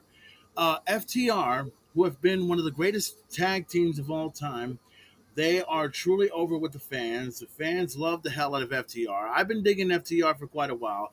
They have been one of the greatest tag teams of all time, and they are continuing to show why they are unquestionably the best World Tag Team Champions going today, whether the Young Bucks like it or not. That's how it rolls. But I can't wait to see how this happens with FTR and the Blackpool Combat Club. They're going to be in for one hell of a fight. Should be interesting to check out from here on out. Ring of Honor's Death Before Dishonor was an incredible event.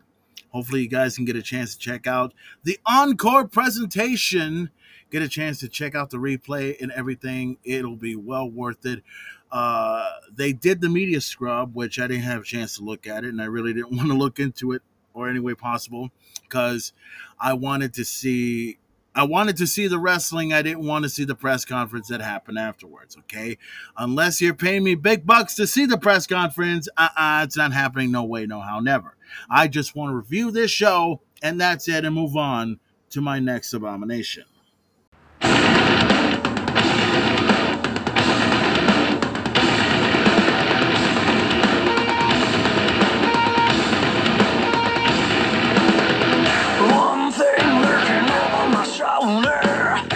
The thought that it won't last, I got to get with this, it's moving fast.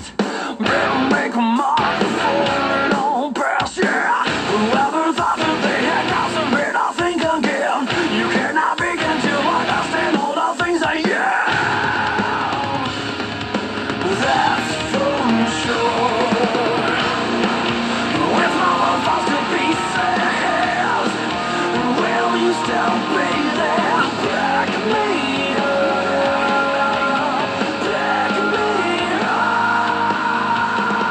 I got respect for the people who listen, to the people who understand the way I am and the way I act. This is my life, there's no changing that, no. Whoever thought that they had got some bit, I think again. You cannot begin to understand all the things I am.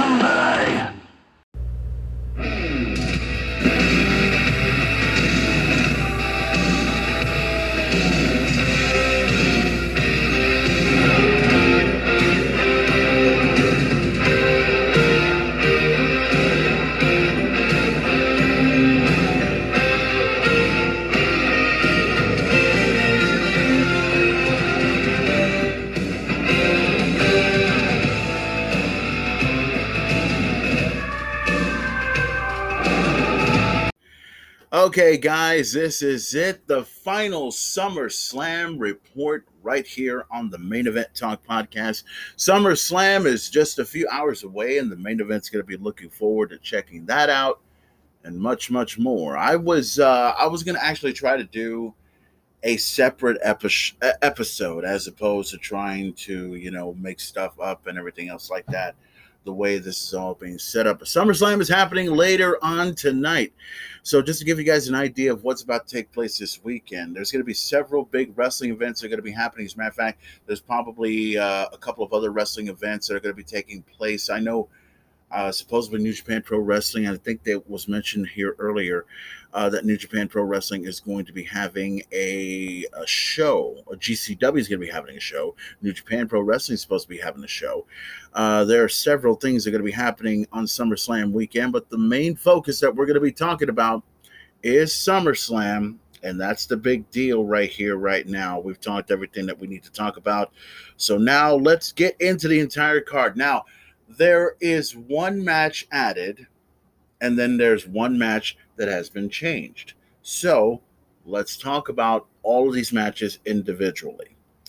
Now, on the top of the card, we got Logan Paul going one-on-one against The Miz. This will definitely be a show to check out, a match to check out. Obviously, the winner in this match is going to be Logan Paul. I'm going to go with this match because I think in certain ways, Logan Paul needs to get the win. I think Tommaso Ciampa is going to find himself involved in this whole matchup, and it's going to end up like that and everything. Oh, and also I need to remind everybody, because now with SummerSlam happening, this, and I'll say this because it's been out there, it's been out in the news for a while. For the first time, SummerSlam is going to be under the tutelage of Triple H. That means there's not going to be anything that Vince McMahon's going to be involved in any way possible, unless there was something on the card that he needs to get into and everything else like that. With Vince McMahon retired, Triple H running the show, Stephanie McMahon being the chairwoman of WWE, and with a lot of other changes that are going to be happening, this will be a TV 14 show. So it's going to be interesting to see how this SummerSlam is going to come out.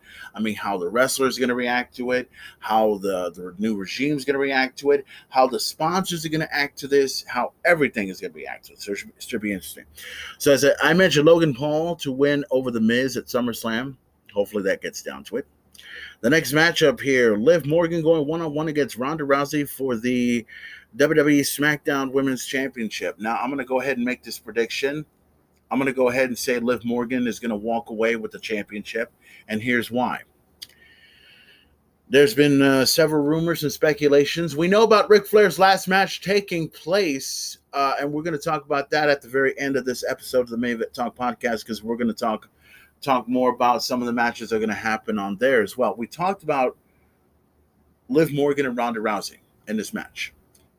It's going to be a good match. I think Liv Morgan is going to surprise some people.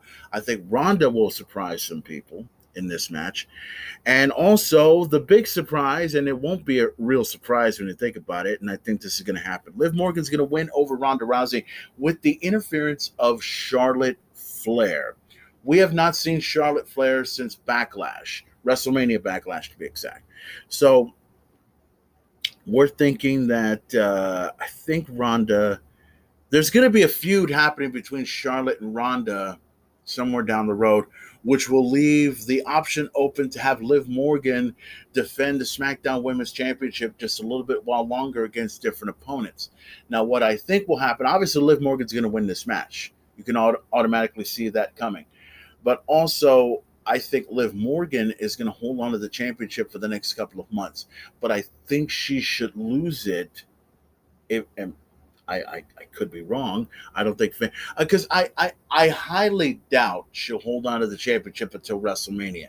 If she can lose it at the Royal Rumble next year, or she can lose it at Survivor Series this year, we don't know. But one thing's for certain: Liv Morgan's definitely going to walk out with the championship against Ronda Rousey, and Charlotte Flair will definitely play a major role in this one. The next matchup for the United States Championship: Bobby Lashley to go one-on-one against Theory. Now, hopefully, the first thing that I see is we eliminate We eliminate the Theory gimmick and bring back Austin Theory. Can we call him Austin Theory? Can we let this man be Austin Theory for one time? Please. We don't want to call him Theory anymore. Stupid. Now, this one, as much as I'd love for Bobby Lashley to retain the United States Championship, this is going to be tough, but I think Theory should win the championship. Because even though he is Mr. Money in the Bank, which I'm going to give you my ideas as to what I think will happen at the conclusion of this SummerSlam report, I think Bobby Lashley should walk away with the championship, but I think it's going to be mostly Austin Theory. I think Theory is going to walk away with the championship. I think the smart move is for Theory to hold on to get the championship, to still keep it intact and everything, and we're going to see how all this goes. So it should be interesting. As much as I'd love Bobby Lashley to win it, I think Theory is going to be the one to walk away with the United States Championship. You almost see that coming. You know it's almost going to come. And you also have to keep in mind, Theory has a lot of people angry at him. Everybody from Madcap Moss to Dolph Ziggler to AJ Styles to Bobby Lashley to Brock Lesnar to Roman Reigns. I guarantee you it's going to be interesting to see how all this rolls out in every way possible. So Theory may walk away with the United States Championship. Bobby Lashley probably will not, but we'll see what happens. Now, the only reason why I say that, Bobby winning the United States Championship would be easy. It would be great. But I think Bobby should be added somewhere down the road as the next man to take on the United States Champion, right? Or take on the WWE Universal Champion somewhere down the road. I mean, that could happen. That could happen, but we'll see how it goes. Now, we know that football season is coming very, very soon, and we also know that I believe it's going to be on August 4th, and I think I read this out. I believe it's going to be the Las Vegas Raiders to take on, I think it's the Jacksonville Jaguars, I think. I could be wrong. That's going to happen on August 4th on the Hall of Fame, on the NFL Hall of Fame show. I think that's what's going to happen. Reason why I'm mentioning this up is because this next matchup is all related to football, even though both guys had played on the same team, the Indianapolis Colts. Pat McAfee to go one-on-one against Happy Corbin. Here's what I see in this match. First of all, if Happy wins, I'm going to be pissed off, okay? I'm going to throw my beer at the television and say, you fucking bastards! Why would you allow this man to win? Coming out looking like a fucking broke-ass version of Don Juan DeMarco, wearing a hat that doesn't match his socks. Are you fucking kidding me? Pat McAfee, these individuals, they have a story that goes along with this. And this talks about them being a part of the NFL, them being a part of the Indianapolis Colts years ago. And then, of course, we know what happened with Happy Corbin, and we also know what happened with Pat McAfee in both of their respective careers. The only difference is that I think Pat McAfee has more passion for professional wrestling than Happy Corbin does. And also, you also have to think about this. Pat McAfee was trained by Rip Rogers, okay? We know about that story. Happy Corbin, yes, he started as the Lone Wolf in NXT, okay? And I'm not saying he sucks. He's a tremendous worker. I dig what he does. Now, how this match should be set up, I think Pat McAfee should win. Simple as that. But also in a certain crazy way, and I'm gonna read into this, and I think you're gonna see this develop at SummerSlam later on tonight. I think Happy Corbin should probably win over Pat McAfee, and let me explain why. Because I know some people are already jumping up right away saying, oh, you want Happy Corbin to win when you just picked Pat McAfee. No, I didn't pick Pat McAfee just yet, okay? I kind of suggested at this point. Now, my reasons is, if Happy Corbin beats Pat McAfee, say that happens at SummerSlam, you can escalate this feud further into Clash of the Castle. Now, Clash of the Castle is going to happen in September 3rd on Saturday. Okay, it's going to be right back to back with AEW's All Out. That's what's going to happen. Now, here's the thing. if Pat McAfee were to lose to Happy Corbin. It would be bad, but also it would be good because now you get this feud to go even further, escalate it even further at Clash of the Castle. Make it interesting. Now, if Pat McAfee and the WWE and Happy Corbin want to go along with that, that'll work out just fine. I love for Pat McAfee to win. I love for that to happen because if it happens, the chapter will close. It'll be over, storyline done. We don't have to deal with it anymore. But if Happy Corbin were to win at SummerSlam, we could actually see this feud going just a little bit further, and it may end up at Clash of the Castle, but we'll see what happens. So Pat McAfee, I'm going to go with Pat McAfee to win, but don't be surprised if Happy Corbin were to win this match. This one's going to be very, very interesting. It's going to be, this one was just added, no disqualification match. The Mysterios, Dominic Mysterio and Rey Mysterio to take on the Judgment Day of Damian Priest and Finn Balor with Rhea Ripley in their corner. Now, let me explain something about this one. Now, the interesting thing about this is we have not seen the appearance of Edge yet, but he may appear soon. He may appear as soon as possible. Now, the thing that you have to understand about this match, is we don't know exactly how this is going to work. You know what I'm saying? Like, everyone's been talking about Dominic Mysterio turning on his father. Rey Mysterio just celebrated 20 years in this business. Okay, well, he's been around the professional wrestling business for a long, long time, but he's been with the WWE for over 20 years, and they're already talking about, oh, Rey Mysterio should turn on his own father. No, I don't want to see that at all. And the anticipation is really growing upon the fans that want to see this happen. So let me kind of give you an idea as to how this should work. Now, I agree. Now, I would love for the Mysterios to beat the Judgment Day. I'd like for that to happen. But I think what will happen is the Mysterios may get beat by the Judgment Day. And hold on. I know some people are going to jump on me in this right away. The Mysterios get jumped by Judgment Day right after the match is over. And then we finally get the appearance of Edge. But say Edge comes out, right? But Edge doesn't come out in his normal, on this day, you'll hear that, but he'll come out as the Brood. He may come out as the original Brood. Remember when Edge came out at SummerSlam over a year ago, and he came out to the Brood music, and he came out, dressed in red and black and everything, and, coming out looking like he looks and everything. Incredible. It was one of the most incredible things I've seen in Edge. Because, look, I expect several big surprises to happen at SummerSlam, and this is going to be one of them. I think Edge will come. I think Edge will show up. I think he'll do something with the Judgment Day, and there's going to be a feud escalating between the Judgment Day and Edge. So we'll see how it goes. Now, as far as the Mysterios goes, we don't know. I would love for the Mysterios to win, but it's going to end up the Judgment Day winning, and then a big surprise will happen afterwards. But we'll see how all this takes place at SummerSlam. Another tag match going to take place for the undisputed WWE Tag Team Championship with Jeff Jarrett as a special guest referee.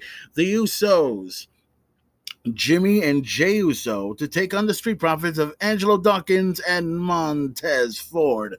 This is going to be one of the most incredible matches, that I'm going to check out. Now, just last week, and we talked about this on the report, FTR and the Briscoes put on a clinic, put on a wrestling show, put on one of the best tag team matches ever. Now, this will not live up to the standards of the Briscoes and the Street Profit, of the Briscoes and FTR, but it's definitely going to be ranked up there with them. Because let's face it, the Street Profits and the Usos are two of the best teams going and two of the most recognized teams in all of WWE. Now, here is how I see it. Number one, we're in Nashville. Number two, the Usos have been champions for almost a year. almost a year. We're going to get to that point. But if they win, it's not going to be surprised if the Usos win. Not going to be surprised at all. But I think things need to change up, and this leads more up to Clash of the Castle.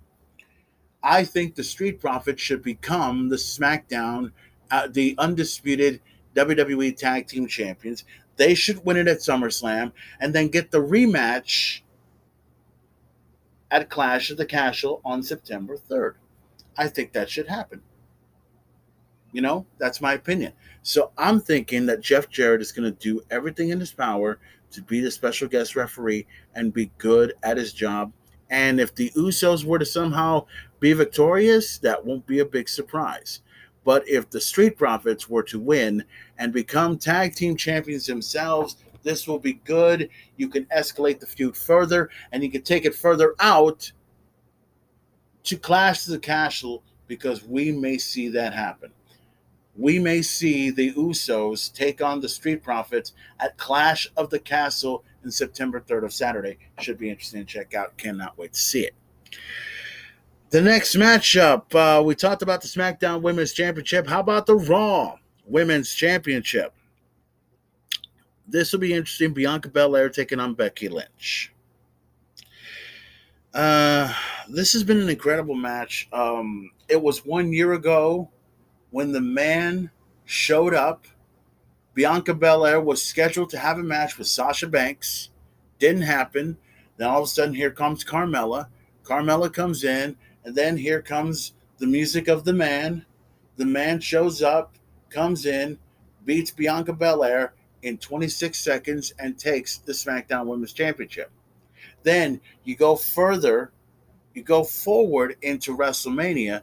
These two compete for the championship, could compete for the Raw Women's Championship at that time. Bianca Belair defeated Becky Lynch at WrestleMania and took her down. Now, this is where everything is going to count now.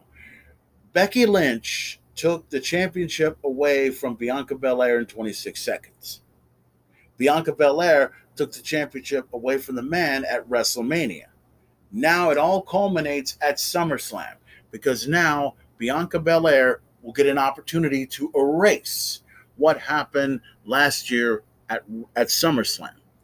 She will erase the 26 seconds that happened at SummerSlam. But the question is, can it happen? The main event's prediction, Becky Lynch is going to be a great champion, but not yet.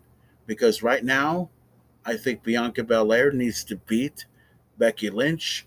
This match will probably last about a good maybe 10-15 minutes. I'm looking for Bianca Belair to walk away with the championship and Becky Lynch to go on a hell-raising tour.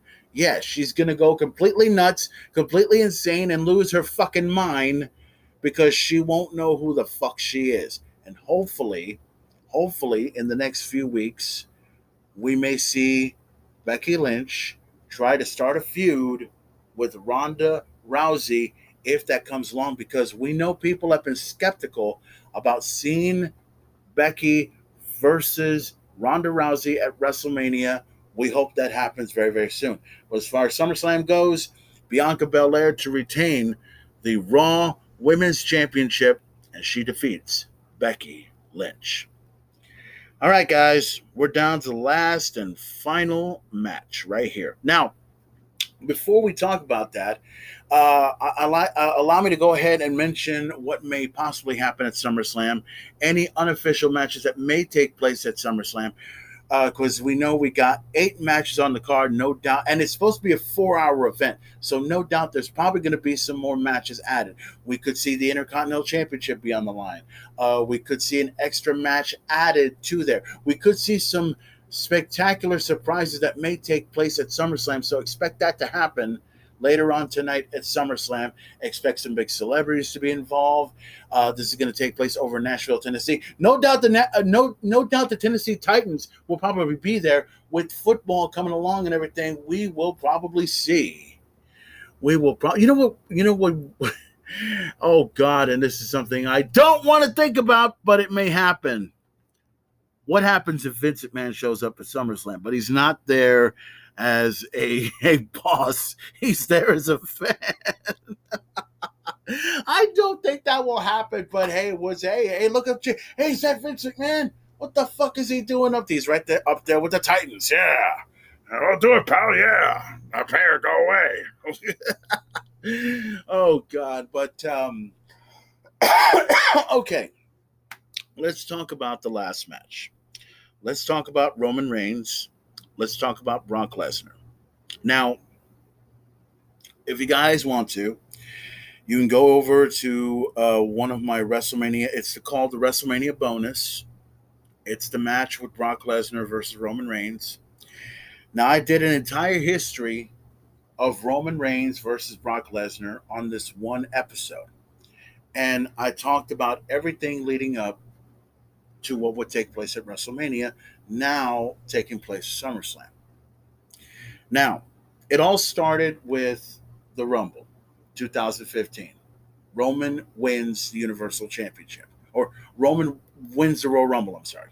He wins it, and then he gets an opportunity to go face-to-face with the Beast Incarnate himself, Brock Lesnar. Now, then comes the interview. The interview that started it all, where you see Paul Heyman right there having a discussion with Roman Reigns and Brock Lesnar on the other side. At that time, Brock Lesnar was with Paul Heyman. Then came WrestleMania 31. Brock Lesnar took Roman Reigns to Suplex City, and then after that, Roman Reigns took him to Spearville. And then Seth Rollins came in for the save and basically take the WWE Championship away from Roman Reigns and Brock Lesnar, leaving this match no contest. Even though Seth Rollins won, it's a no contest. We go further into SummerSlam, where there was a fatal four-way match for the Universal Championship that took place. Everything went down, right? Brock Lesnar would win, and who would he beat? Roman Reigns. Now, we would go further to WrestleMania. WrestleMania 34, where these two men competed against each other once again. For the Universal Championship, Roman Reigns would lose to Brock Lesnar. Then the Royal Rumble comes along, the greatest Royal Rumble ever, in a steel cage match with Brock Lesnar versus Roman Reigns. And even though, despite the fact that Roman Reigns got out of the cage and hit the floor first, Brock Lesnar walked out, hit the cage, and won the championship. So that was under controversial context. Then you had SummerSlam of 2018, where Brock Lesnar finally lost the Universal Championship to Roman Reigns. Okay, now we fast forward. Brock Lesnar had left the WWE. Roman Reigns had left because of COVID, and then Roman all of a sudden returns in 2020, looking to establish his new head of the table, his new dominance as the tribal chief. He would win the Universal Championship, and he would go on this undefeated streak, and he would hold on to that championship for longer than any champion in the history of WWE. Then Brock Lesnar would return. He would come back. Brock Lesnar and Roman Reigns would meet up against each other again at Crown Jewel. Roman Reigns would beat Brock Lesnar again. Then a match that was supposed to have happened at day one ended up not, because Roman Reigns had COVID-19, but then Brock Lesnar would walk away with the WWE Championship at day one. And then comes the Royal Rumble, where Brock Lesnar would lose the Universal Championship, the WWE Championship, because of Roman Reigns, while Roman Reigns was still holding on to the Universal Championship, but then lost to Seth Rollins, which that will happen in itself. Roman Reigns thought that he had his deal done with Brock Lesnar, but then Brock Lesnar would come back, win the Royal Rumble, and move on to WrestleMania. And then comes WrestleMania. The head of the table, the tribal chief, Roman Reigns, to face off against Brock Lesnar for the Universal Championship and for the WWE Championship. And the prediction I made was that Roman needed to walk away with the championship. It needed to happen. They need to establish this already big star up against the bigger star in Brock Lesnar. There were a couple of mistakes that happened. There were a couple of things that took place. Brock Lesnar lost to Roman Reigns, and that would be it. Now, this SummerSlam, now, unlike the WWE, they will not mention what was the original SummerSlam, but I will. The original SummerSlam match was scheduled to be Roman Reigns taking on Randy Orton for the WWE Undisputed Universal Championship. But due to injury, Randy Orton can't do it. So now it's all up to Brock Lesnar once again. Yes, it is tiring to see this. And yes, we don't want to see this ever again. But there's nothing the WWE can do about it at this point. We're here. It's now. Roman Reigns taking on Brock Lesnar. Last man standing match for the Undisputed Universal Championship. Now, let's look at the credentials here. One side, Roman Reigns, who is already almost at his 700th day as Universal Champion. He's almost there. I don't think he's there yet, but he's almost there on his 700th day as Undisputed Universal Heavyweight Champion. He's looking to be the last man standing. And also, and let's also keep this in mind, and I want to go ahead and get this out of the way as soon as possible. Roman Reigns does have experience in last man standing matches. Brock Lesnar, I can't recall when he had a last man standing match in the WWE, so technically this will probably be his first. So I think what will happen at SummerSlam, we already know that Drew McIntyre had already defeated Sheamus, and now he's awaiting the winner of this match between Roman Reigns and Brock Lesnar. Now, the main event is not going to give you his answer. As a matter of fact, all I'll tell you is it's going to be one hell of a match. But there's going to be a lot of things that are going to happen in this match that we're all going to be looking forward to checking out. What's Roman going to do?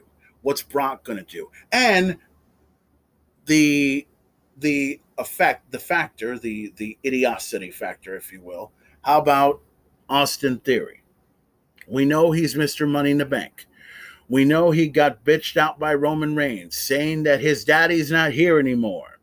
Brock Lesnar beat the hell out of Roman Reigns, made him look like a little fucking bitch. And Theory is still trying to come at like a cockroach and wanting to go ahead and cash in on his Money in the Bank, whether it's on Roman Reigns or Brock Lesnar. Now, I said this at the top of the program. I said this on the SummerSlam report that Austin Theory will walk away with the United States Championship. But if he tries to cash in that Money in the Bank, I guarantee you he will not be successful. It will not happen. It will be done and over with because, honestly, he doesn't deserve to be Mr. Money in the Bank. Now, I'm not saying he deserves to have success, but I don't think he should be Mr. Money in the Bank. He needs to lose it and remain United States champion. Because right now, we don't need this guy. We don't need Theory to become the champion. We just need him to be the United States champion, continue the run that he's doing, and become a star in the making. But don't become a star. Don't become a star at the expense of Roman Reigns or at the expense of Brock Lesnar, because these two grown-ass men will beat the living shit out of you, even if you get them down for the count. So that will be my theory, as far as I'm concerned. SummerSlam is shaping up to be one hell of a tremendous event, and I hope you guys get an opportunity to check out WWE SummerSlam live as it happens on Peacock. It's going to be incredible. The WWE Universal Championship will be on the line. The tag team titles will be on the line. The Raw the Raw Women's Championship will be on the line. The SmackDown Women's Championship will be on the line. Logan Paul to take on The Miz. The Mysterios to take on the Judgment Day. Big surprises take place. And for the first time, SummerSlam will be under the tutelage of Triple H. And also for the first time, SummerSlam is not on August. It is on July. How crazy is that? So, guys, be prepared to check out SummerSlam as it happens live on Peacock or on pay-per-view. It should be tremendous. With this SummerSlam report, I'm the main event.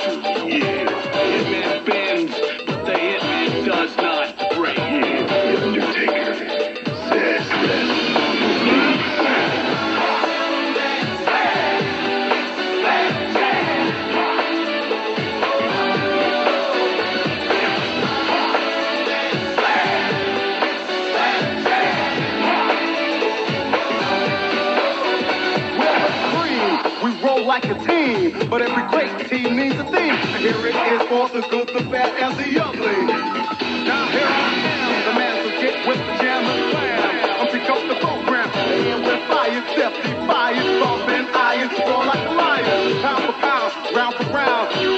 Promise it, take you out. Bump it, and get with the jam and slam.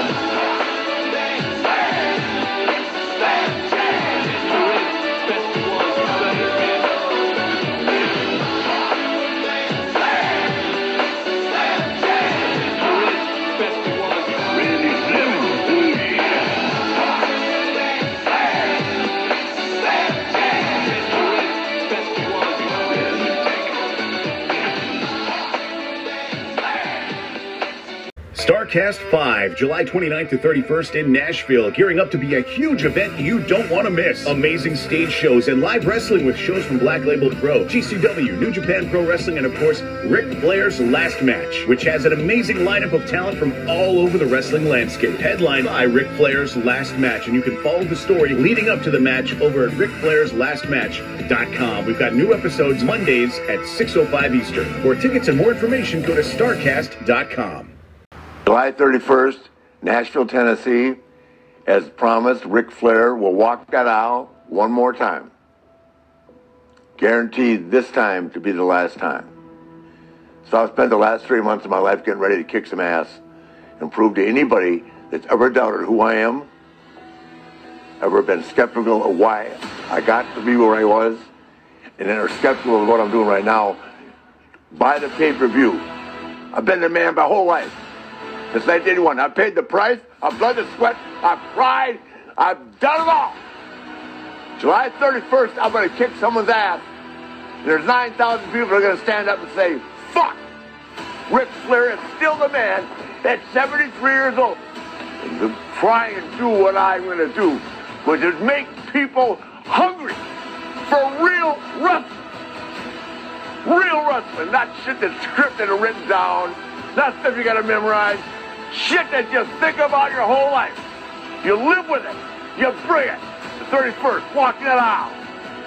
Everybody will be going, holy shit, here he comes. And it, you know why? It's because I'm a big fucking deal. One Nature Boy. One man. One legend. Forever. Woo!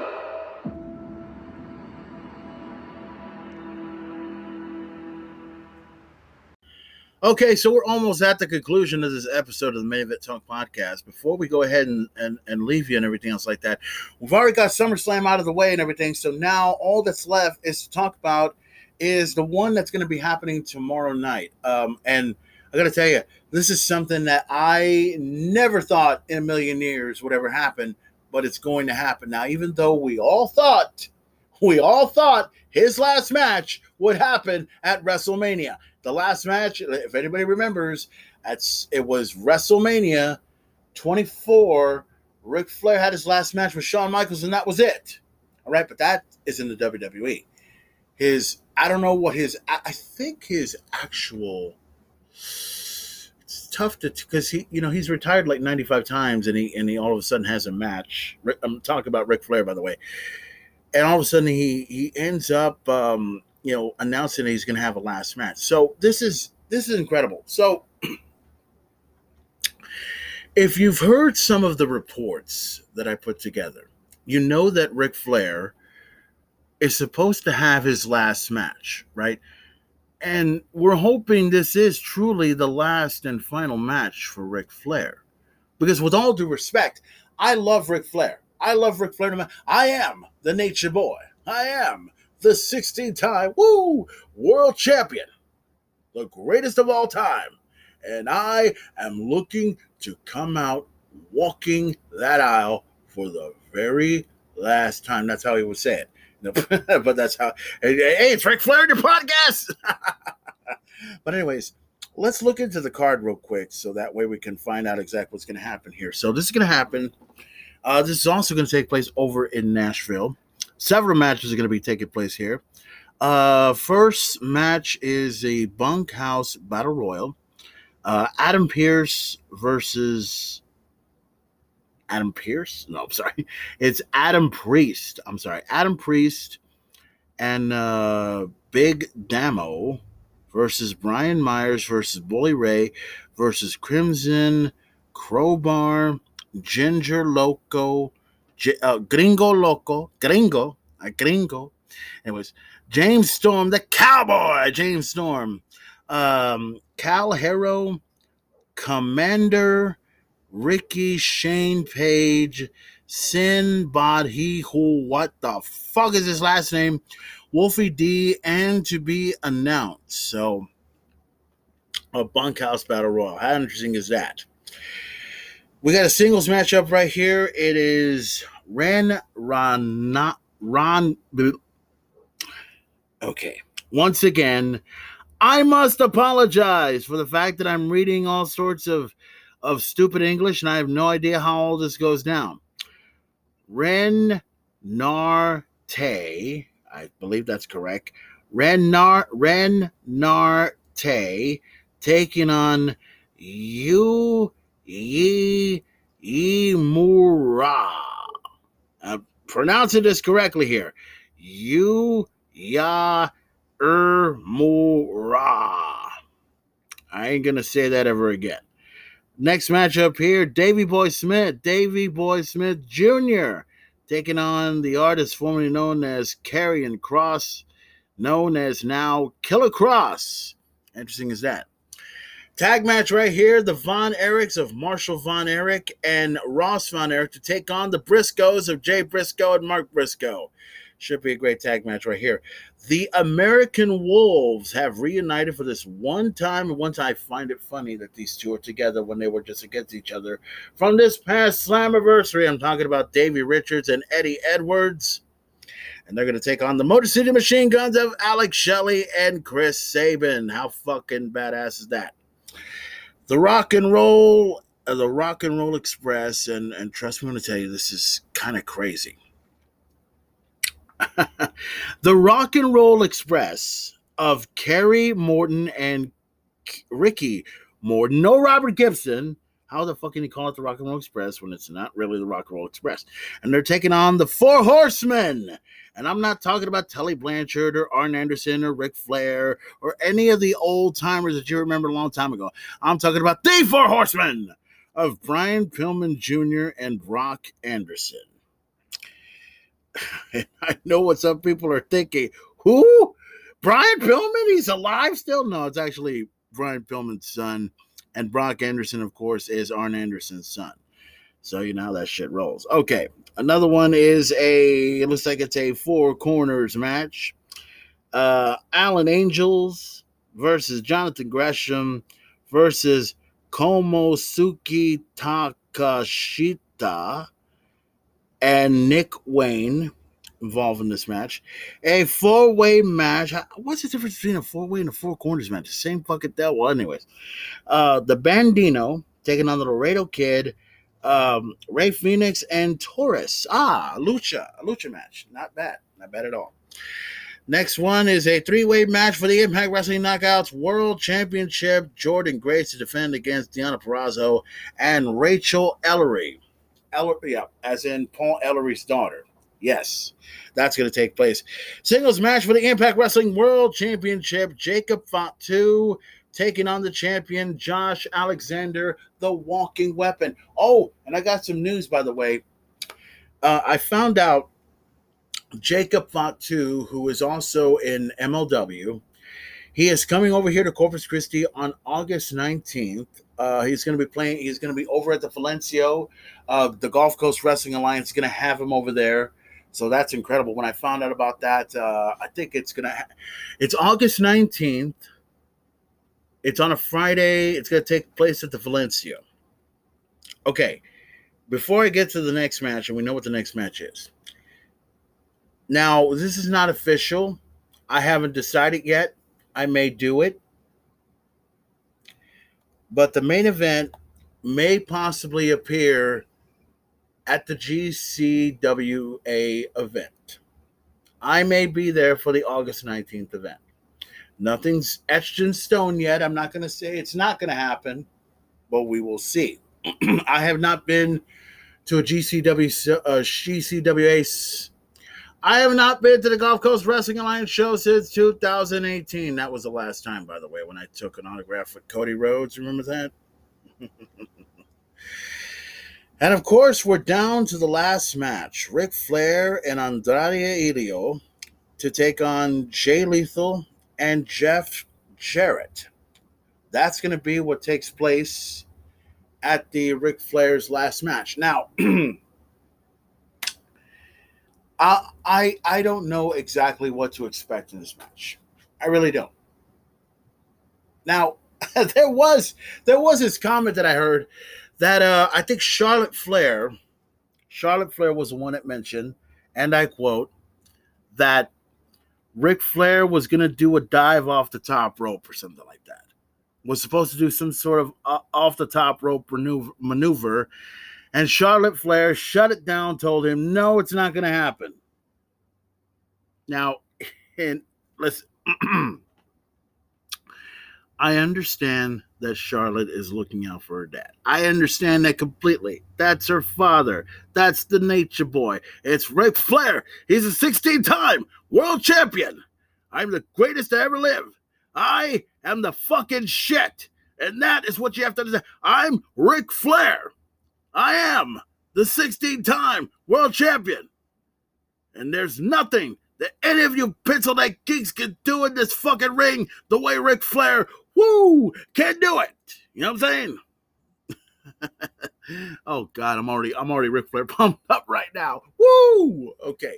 Anyways, I'm not sure how this is gonna end up. I really don't, because I have no earthly idea of how this will all work.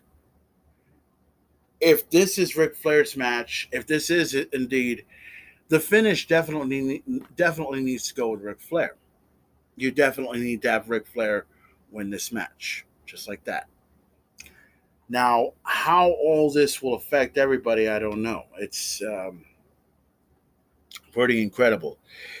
So yeah, I think the last match should end up with Ric Flair and Andrade to win against over Double J, who will Double J will be, and that's funny. He's going to be pulling double duty because he's going to be the special guest referee over at SummerSlam on Saturday, which is later on tonight, and then tomorrow he's going to be Jay Lethal's tag team partner. So this should be incredible. Long history between these men. These men know each other quite well, and let's hope that this is really Ric Flair's match. Now, on a side note, because I know everyone's going to be watching the Ric Flair last match event. It's going to be great. Now, let me say this because I can, because, you know, I'm a huge fan of Ric Flair. Anybody that knows me that knows this. I became a wrestling fan because of Ric Flair. But not just Ric Flair, of Hulk Hogan as well. I've got to add him to the list because Hogan and Ric Flair were the two biggest reasons why I dig professional wrestling. See, this modern day may have its fair of good, talented athletes, but none of these athletes will ever compare to men like Ric Flair and Hulk Hogan. Now, there are men not just like Hulk Hogan and Ric Flair. You got your Bruiser Brodies. You got your Bruno Sammartinos. You got your Nick Bockwinkel's. You've got some of the best wrestlers walking the face of this earth. In my era of wrestling, my era was real. My era meant something. My era made sense. We didn't have to go through the dirt sheets. We didn't have to go through social media. We didn't have to go through any of the stuff to know about what was going on in the world of professional wrestling. We were living for the moment. We live for the moment every single time. Now, I live for the moment every single time with Ric Flair. I've been a huge fan of Ric Flair since the 80s. He was the biggest deal. Many fans have said that Ric Flair was better than Hulk Hogan. Now, in the 80s, a long time ago as a kid, I went against it because I was a Hulkamaniac. But when I got older and when I understood what Ric Flair was about, Ric Flair understood the element of sports entertainment, but he was a professional wrestler. He was one of the greatest professional wrestlers to ever step foot in the ring. This man became a rookie. This man almost died in a plane crash. His career ended, and there was no way for this man to become the world champion. But he proved the doubters and he proved the critics wrong. This man been through a lot of hard time in his career.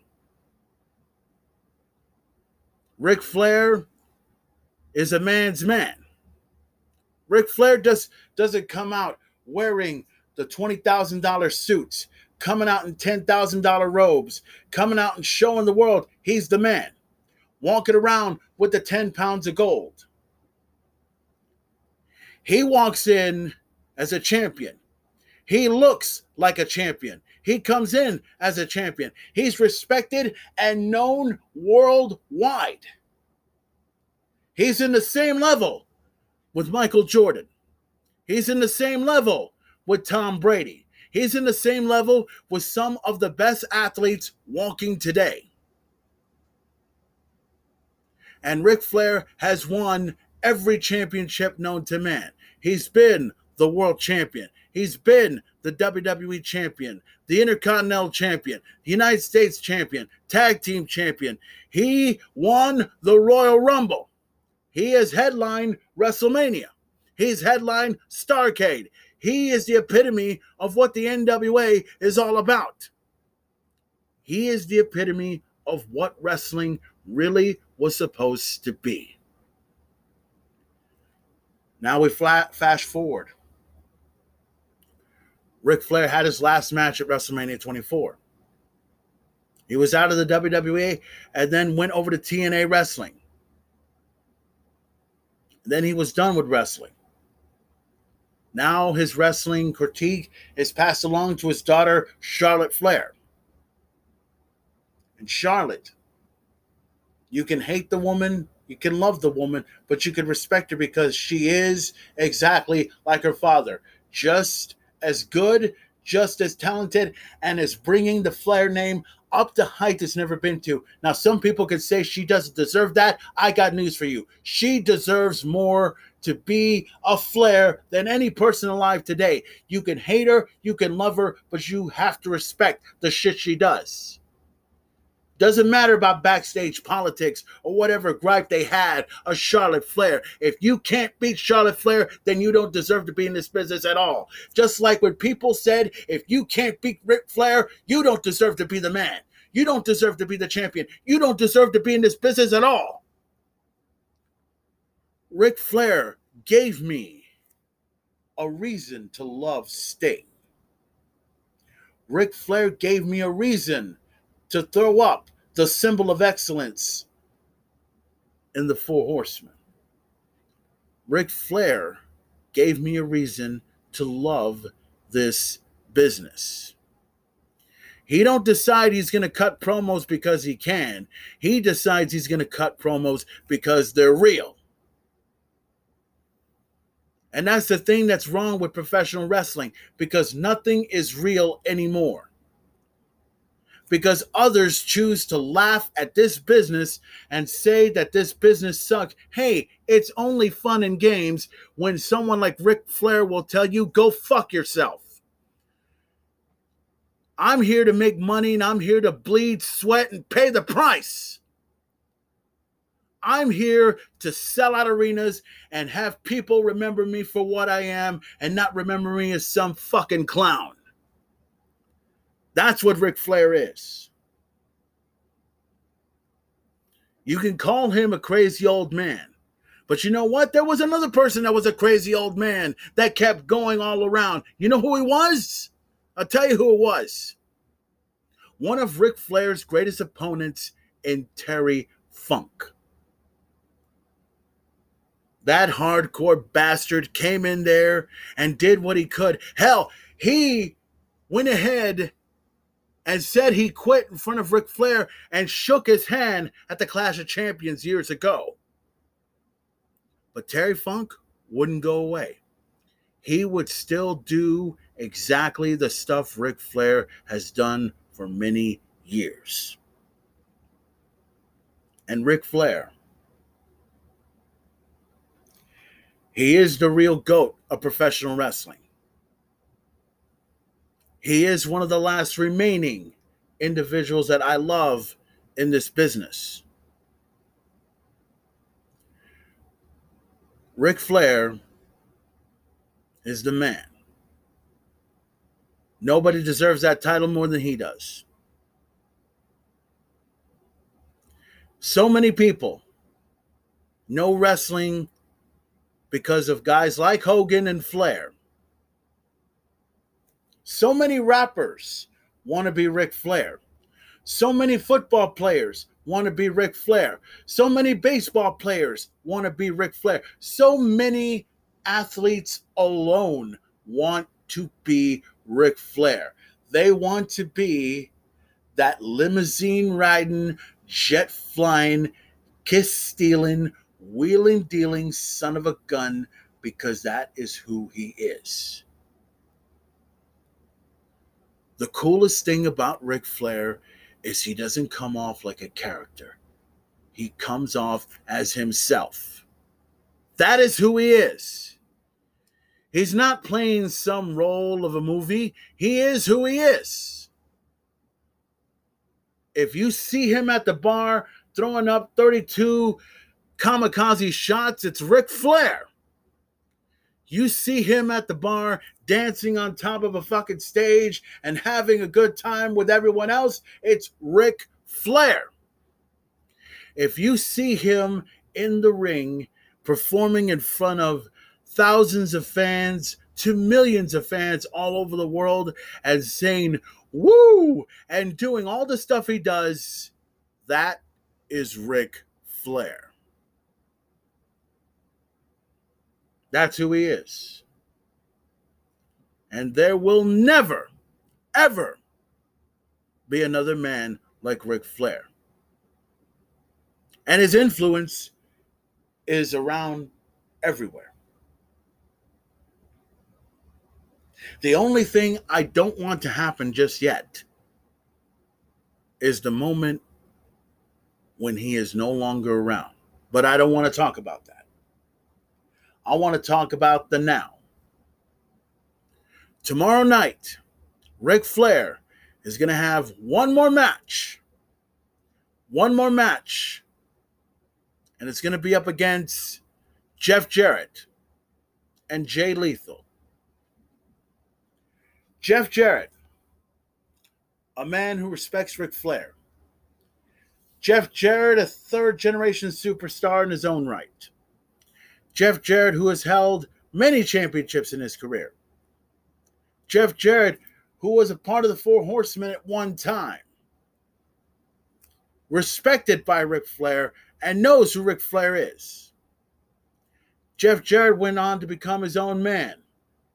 And he became a damn good man. And he held on to that same championship that Ric Flair held on to. And now Jeff Jarrett is looking to establish himself as the man that beat Ric Flair on his last match. But the question is, can he do it? And Jay Lethal, a young man with all the talent, all the potential in the world. Former Ring of Honor World Champion, former Ring of Honor World Television Champion, former X Division Champion. He is definitely the future of professional wrestling. He is a man that went from being a clown to being one of the best professional wrestlers, one of the best athletes going today. And he's teaming up with Jeff Jarrett to take on Ric Flair and his son-in-law, Andrade. Andrade, who is a second to third generation superstar in professional wrestling. NXT champion, United States champion, and currently a star in AEW. Andrade is one hell of an athlete. I've seen what he's done in the ring, and with Ric Flair under his wing, he will learn a lot more. And you know what the coolest thing about Ric Flair is now with Andrade? I can actually say Ric Flair's fucking Mexican. Yes, he is. Oh, why would you say that? Oh, he's with Andrade. Oh, that's it? Well, yeah, what do you expect? Well, you never seen Ric Flair take shots at tequila? Are you out of your fucking mind? It's Ric Flair. But regardless of how all this goes down, regardless of the way it goes, whether Ric Flair wins or Ric Flair loses, I want to say, as a fan of Ric Flair, thank you.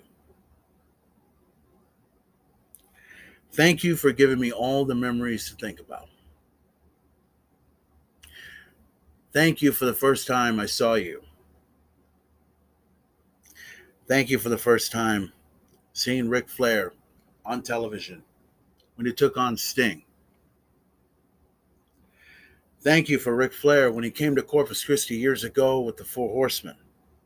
Clash of the Champions 10. Thank you, Ric Flair, for telling Jim Herd to go fuck himself and take the championship over to the WWE. Thank you, Ric Flair, for becoming the biggest talk in South Park Middle School. Because at that time, all people could ever talk about was Ric Flair walking into the Royal Rumble, number 3, and then all of a sudden he outlasted 29 other superstars and walk out with the WWE Championship for the very first time. And that's all anybody could talk about in South Park. Ric Flair walking out with the WWF Championship. I thank Ric Flair for having a great match with the Macho Man Randy Savage. I thank Ric Flair for having the greatest match in Bash at the Beach history in WCW when he finally took on Hulk Hogan. I thank Ric Flair for cutting some of the greatest promos ever created by man, including one promo that sticks with me all this time. 1998, when you got back with the Four Horsemen and you told everybody, is this what you call a great moment in TV? It's wrong, because this is real. This is not bought and paid for. It's a real life situation. Just like the night in Columbia, South Carolina, when you looked at me, tears in my eyes, saying, God, that's good TV. It was real. Arn Anderson passed the torch. It was real, damn it. You think Sting was crying in a dressing room like I was on TV if it wasn't real? This man, my best friend, is one of the greatest performers to ever live. And you, and referring to Eric Bischoff, you squashed it in one night. Then you came on the phone and told me, disband the Horsemen, they're dead. Disband the Horsemen. Me? You know what? I looked at myself in the mirror the next day, and I saw a pathetic figure that gave up and quit. And for that, I owe you, the wrestling fans, I owe these guys, the Four Horsemen being, an apology, because it won't happen again. And then I remember when I saw Eric Bischoff coming out, and then you told him, you're an overbearing asshole. That's what you are. You are an obnoxious, overbearing asshole. And I remember the very last line that Ric Flair told Eric Bischoff that night on WCW Monday Nitro, when he said, you are a liar, you're a cheat, you're a scam, you are a no good son of a bitch. And that crowd went completely insane when he said that. And then his last part where he said, fire me. I'm already fired. I thank Ric Flair for that promo that I remember very well for a long time. And I thank Ric Flair for every match he's done, for winning every championship in the WWE, winning every championship in WCW, making the NWA World Heavyweight title mean something. Ric Flair is the biggest reason why I love this business. And there's never going to be another Ric Flair. There will never be another kiss stealing, wheeling dealing, limousine riding, jet flying son of a gun like Ric Flair. And I know that most of you will get a chance to see Ric Flair one more time. And it all happens live tomorrow night right after SummerSlam. It's Ric Flair's last match. We've talked about all the matches. We've talked about everything that went down. Now it all comes down to Ric Flair's last match. And on a personal note, Ric Flair, I hope this is your last match. And I hope you could put this to rest. Because I know it's extremely tough for someone of your age, of 73 years old, a 73-year-old man coming into that ring, doing what he does. You know what? You're going to get a chance to prove a lot of people wrong. You're going to get a chance to go out there and do what you've always done for the past couple of years, and that is to entertain, perform, and give us the chops we deserve to hear. Every time we hear a chop, everyone goes woo, and we know because it's you. Every time you come in strutting that style as only you can, you've done it, and we love you for it. Ric Flair, from the bottom of the Main Event's heart, from the bottom of every wrestling fan listening to this podcast and every wrestling fan getting a chance to check out WrestleMania weekend, I say thank you. Ric Flair, you mean the world to everyone. Make this last match the best, and you will be who you are. And as you always said, to be the man, you got to beat the man. And let's see if they beat you. Woo! So here I am with my thoughts of you, and this world I've left for me. Stoic faces when I think of you, and how I once believed. So leave the memories alone, don't change a thing, and I'll hold you here in my memory.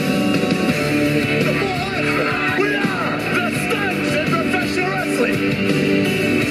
So I find me in your garden now. That's my Am I cooking, huh? Let me take a look at this, huh? I'm the next one. I'm the dealer. You know what? You got that senso with a tear in my eye. This is the greatest moment of my life. in my lifetime. You know they still love me.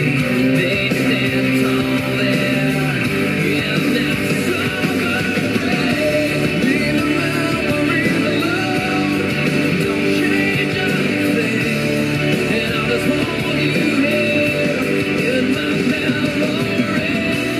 The dirtiest damn player in the game. Nature Boy, 16-time world heavyweight champion, limousine right, jet flying, kiss stealing, wheeling dealing, son of a gun. The epitome of passion in the WWE. I love this business. I will never retire.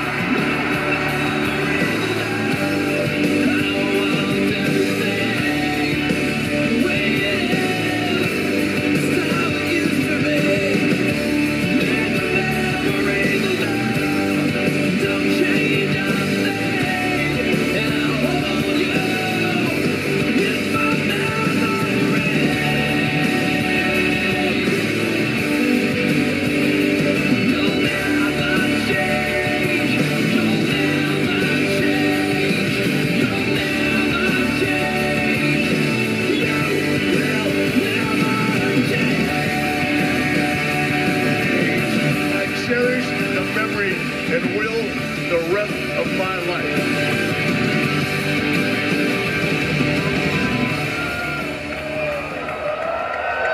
All right, guys, so that's going to do it for this edition of this episode of the Main Event Talk podcast. We hope you have enjoyed it, and it's going to be a very, very interesting weekend, SummerSlam weekend. We're going to be checking out WWE SummerSlam later on tonight, and then, of course, Ric Flair's final match should take place tomorrow on pay-per-view, and the Main Event's going to be looking forward to checking that out as well. And also, big shout-out to Tony Gomez as well. Don't forget to check out the Tony Gomez Show as you can on Spotify, Apple Podcasts, Google Podcasts, or whatever it is you find your favorite podcast. And also, don't forget, there's going to be several shows happening with Headbangers Pit and Fistful of Metal and other things in that particular nature. The Main Event will definitely be giving you some information on that on the Main Event Talk podcast in the next few weeks to come. And I must apologize for, I think I've released maybe one or two commercials of Rich's Billiards and everything. So, and you know how that goes. There'll be a point in time when the Main Event does come back to Rich's Billiards, and I'll be back soon when I can. But right now I got to focus on SummerSlam weekend and everything else like that. So, as always, follow the Main Event on Twitter, twitter.com/@MainEventPlayer. You can also follow me on Instagram at Instagram.com/@MainEventPlayer. Go to my Facebook page and like Main Event Talk 2.0 for all the latest info going on, not just for SummerSlam, but also for the last match with Ric Flair. And also not to mention the fact that there's going to be several other big events that are going to be happening on SummerSlam weekend, so be prepared for that at Facebook.com/@Real Main Event Talk 2.0. That's Facebook.com/@Real Main Event Talk 2.0. And if you want to be my friend on Facebook, as I always state, proceed at your own fucking risk. All right? Proceed at your own fucking risk. And make no mistake about it. SummerSlam weekend is here. SummerSlam weekend is all upon us. We can't wait to check out the WWE Championship match between Roman Reigns and Brock Lesnar. The Nature Boy cannot wait to see the Usos taking on the Street Profits. And I don't care much for the special guest referee, Jeff Jarrett. And make no mistake, Jeff, you may be Double J, but when the Nature Boy gets his hands on you, you'll be double or nothing. However it rolls. Ronda Rousey is going to eat Liv Morgan alive and take the SmackDown Women's Championship. And to the supposed man, you may be the big time, but Bianca Belair is going to take you for a ride, Becky. And make no mistake about it, the EST of WWE is walking out with the Raw Women's Championship, and you will be forced to drop from being the big time to being the big L. And Austin Theory may think he's in there with some latest loser in Bobby Lashley, but Bobby Lashley is the man. Bobby Lashley is the United States champion. Bobby Lashley is what makes a man look good. And make no mistake about it. Theory, you're young, you're talented, you're one of the best. You have all the potential in the world. But the thing is, Bobby Lashley is a world champion. Bobby Lashley is the best at what he does. And make no mistake about it, if you somehow manage to walk away with that United States Championship currently held on to by Bobby Lashley, I'll be very impressed. Because Bobby Lashley is holding on to a very, very prestigious championship. Held on to by me, Ric Flair, Harley Race, Ricky the Dragon Steamboat, Stone Cold Steve Austin, Eddie Guerrero, Chris Benoit, and others in that particular nature. So Austin, be prepared for the worst beating of your life. And it doesn't matter how I feel about Logan Paul. Logan Paul is a mega star, but he's in there up against The Miz. And make no mistake, The Miz can style and profile and do all the things he can. And Logan Paul understands The Miz is the school. The Miz knows it all. And be careful with what you do, because this is not the boxing world. This is professional wrestling. And understand this, Logan Paul. Like I said, you may be a celebrity, but you're up against The Miz. God, I can't believe I said that. And then it all comes down to Brock Lesnar and Roman Reigns. It all comes down to the head of the table. It all comes down to the tribal chief, alongside up against the beast incarnate, up against the greatest big man to ever step foot inside a professional wrestling ring. And make no mistake about it, Roman Reigns, this is the best Roman Reigns I've seen in a long time. And with Paul Heyman by his side, he may be a weasel, he may be everything that he is, but Paul's a smart man and knows how this business rolls. and he'll take you on a ride. And it doesn't matter in this last man standing match who walks in. Doesn't matter if it's Roman Reigns. Doesn't matter if it's Brock Lesnar. The bottom line is someone is going to walk in. They're going to bleed. They're going to sweat. And they're going to pay the price. And at the end of the night, someone is going to walk out world champion when all this is set and done. And make no mistake about it, this is the last time. This is the last time for me. The last time I walk in to this ring. The last time I walk in up against you, Jeff Jarrett, and up against you, Jay Lethal. And here's the thing. When all this is said and done, win, lose, or draw, I'm still going to be the fucking man. I'm still going to be the biggest deal walking in professional wrestling. And until the main event, until Ric Flair is dead and gone, I'll still be a big deal. I'll still be the man. And there's going to be a lot of wrestlers trying to be me, and they can't. They don't know how, and they don't know when.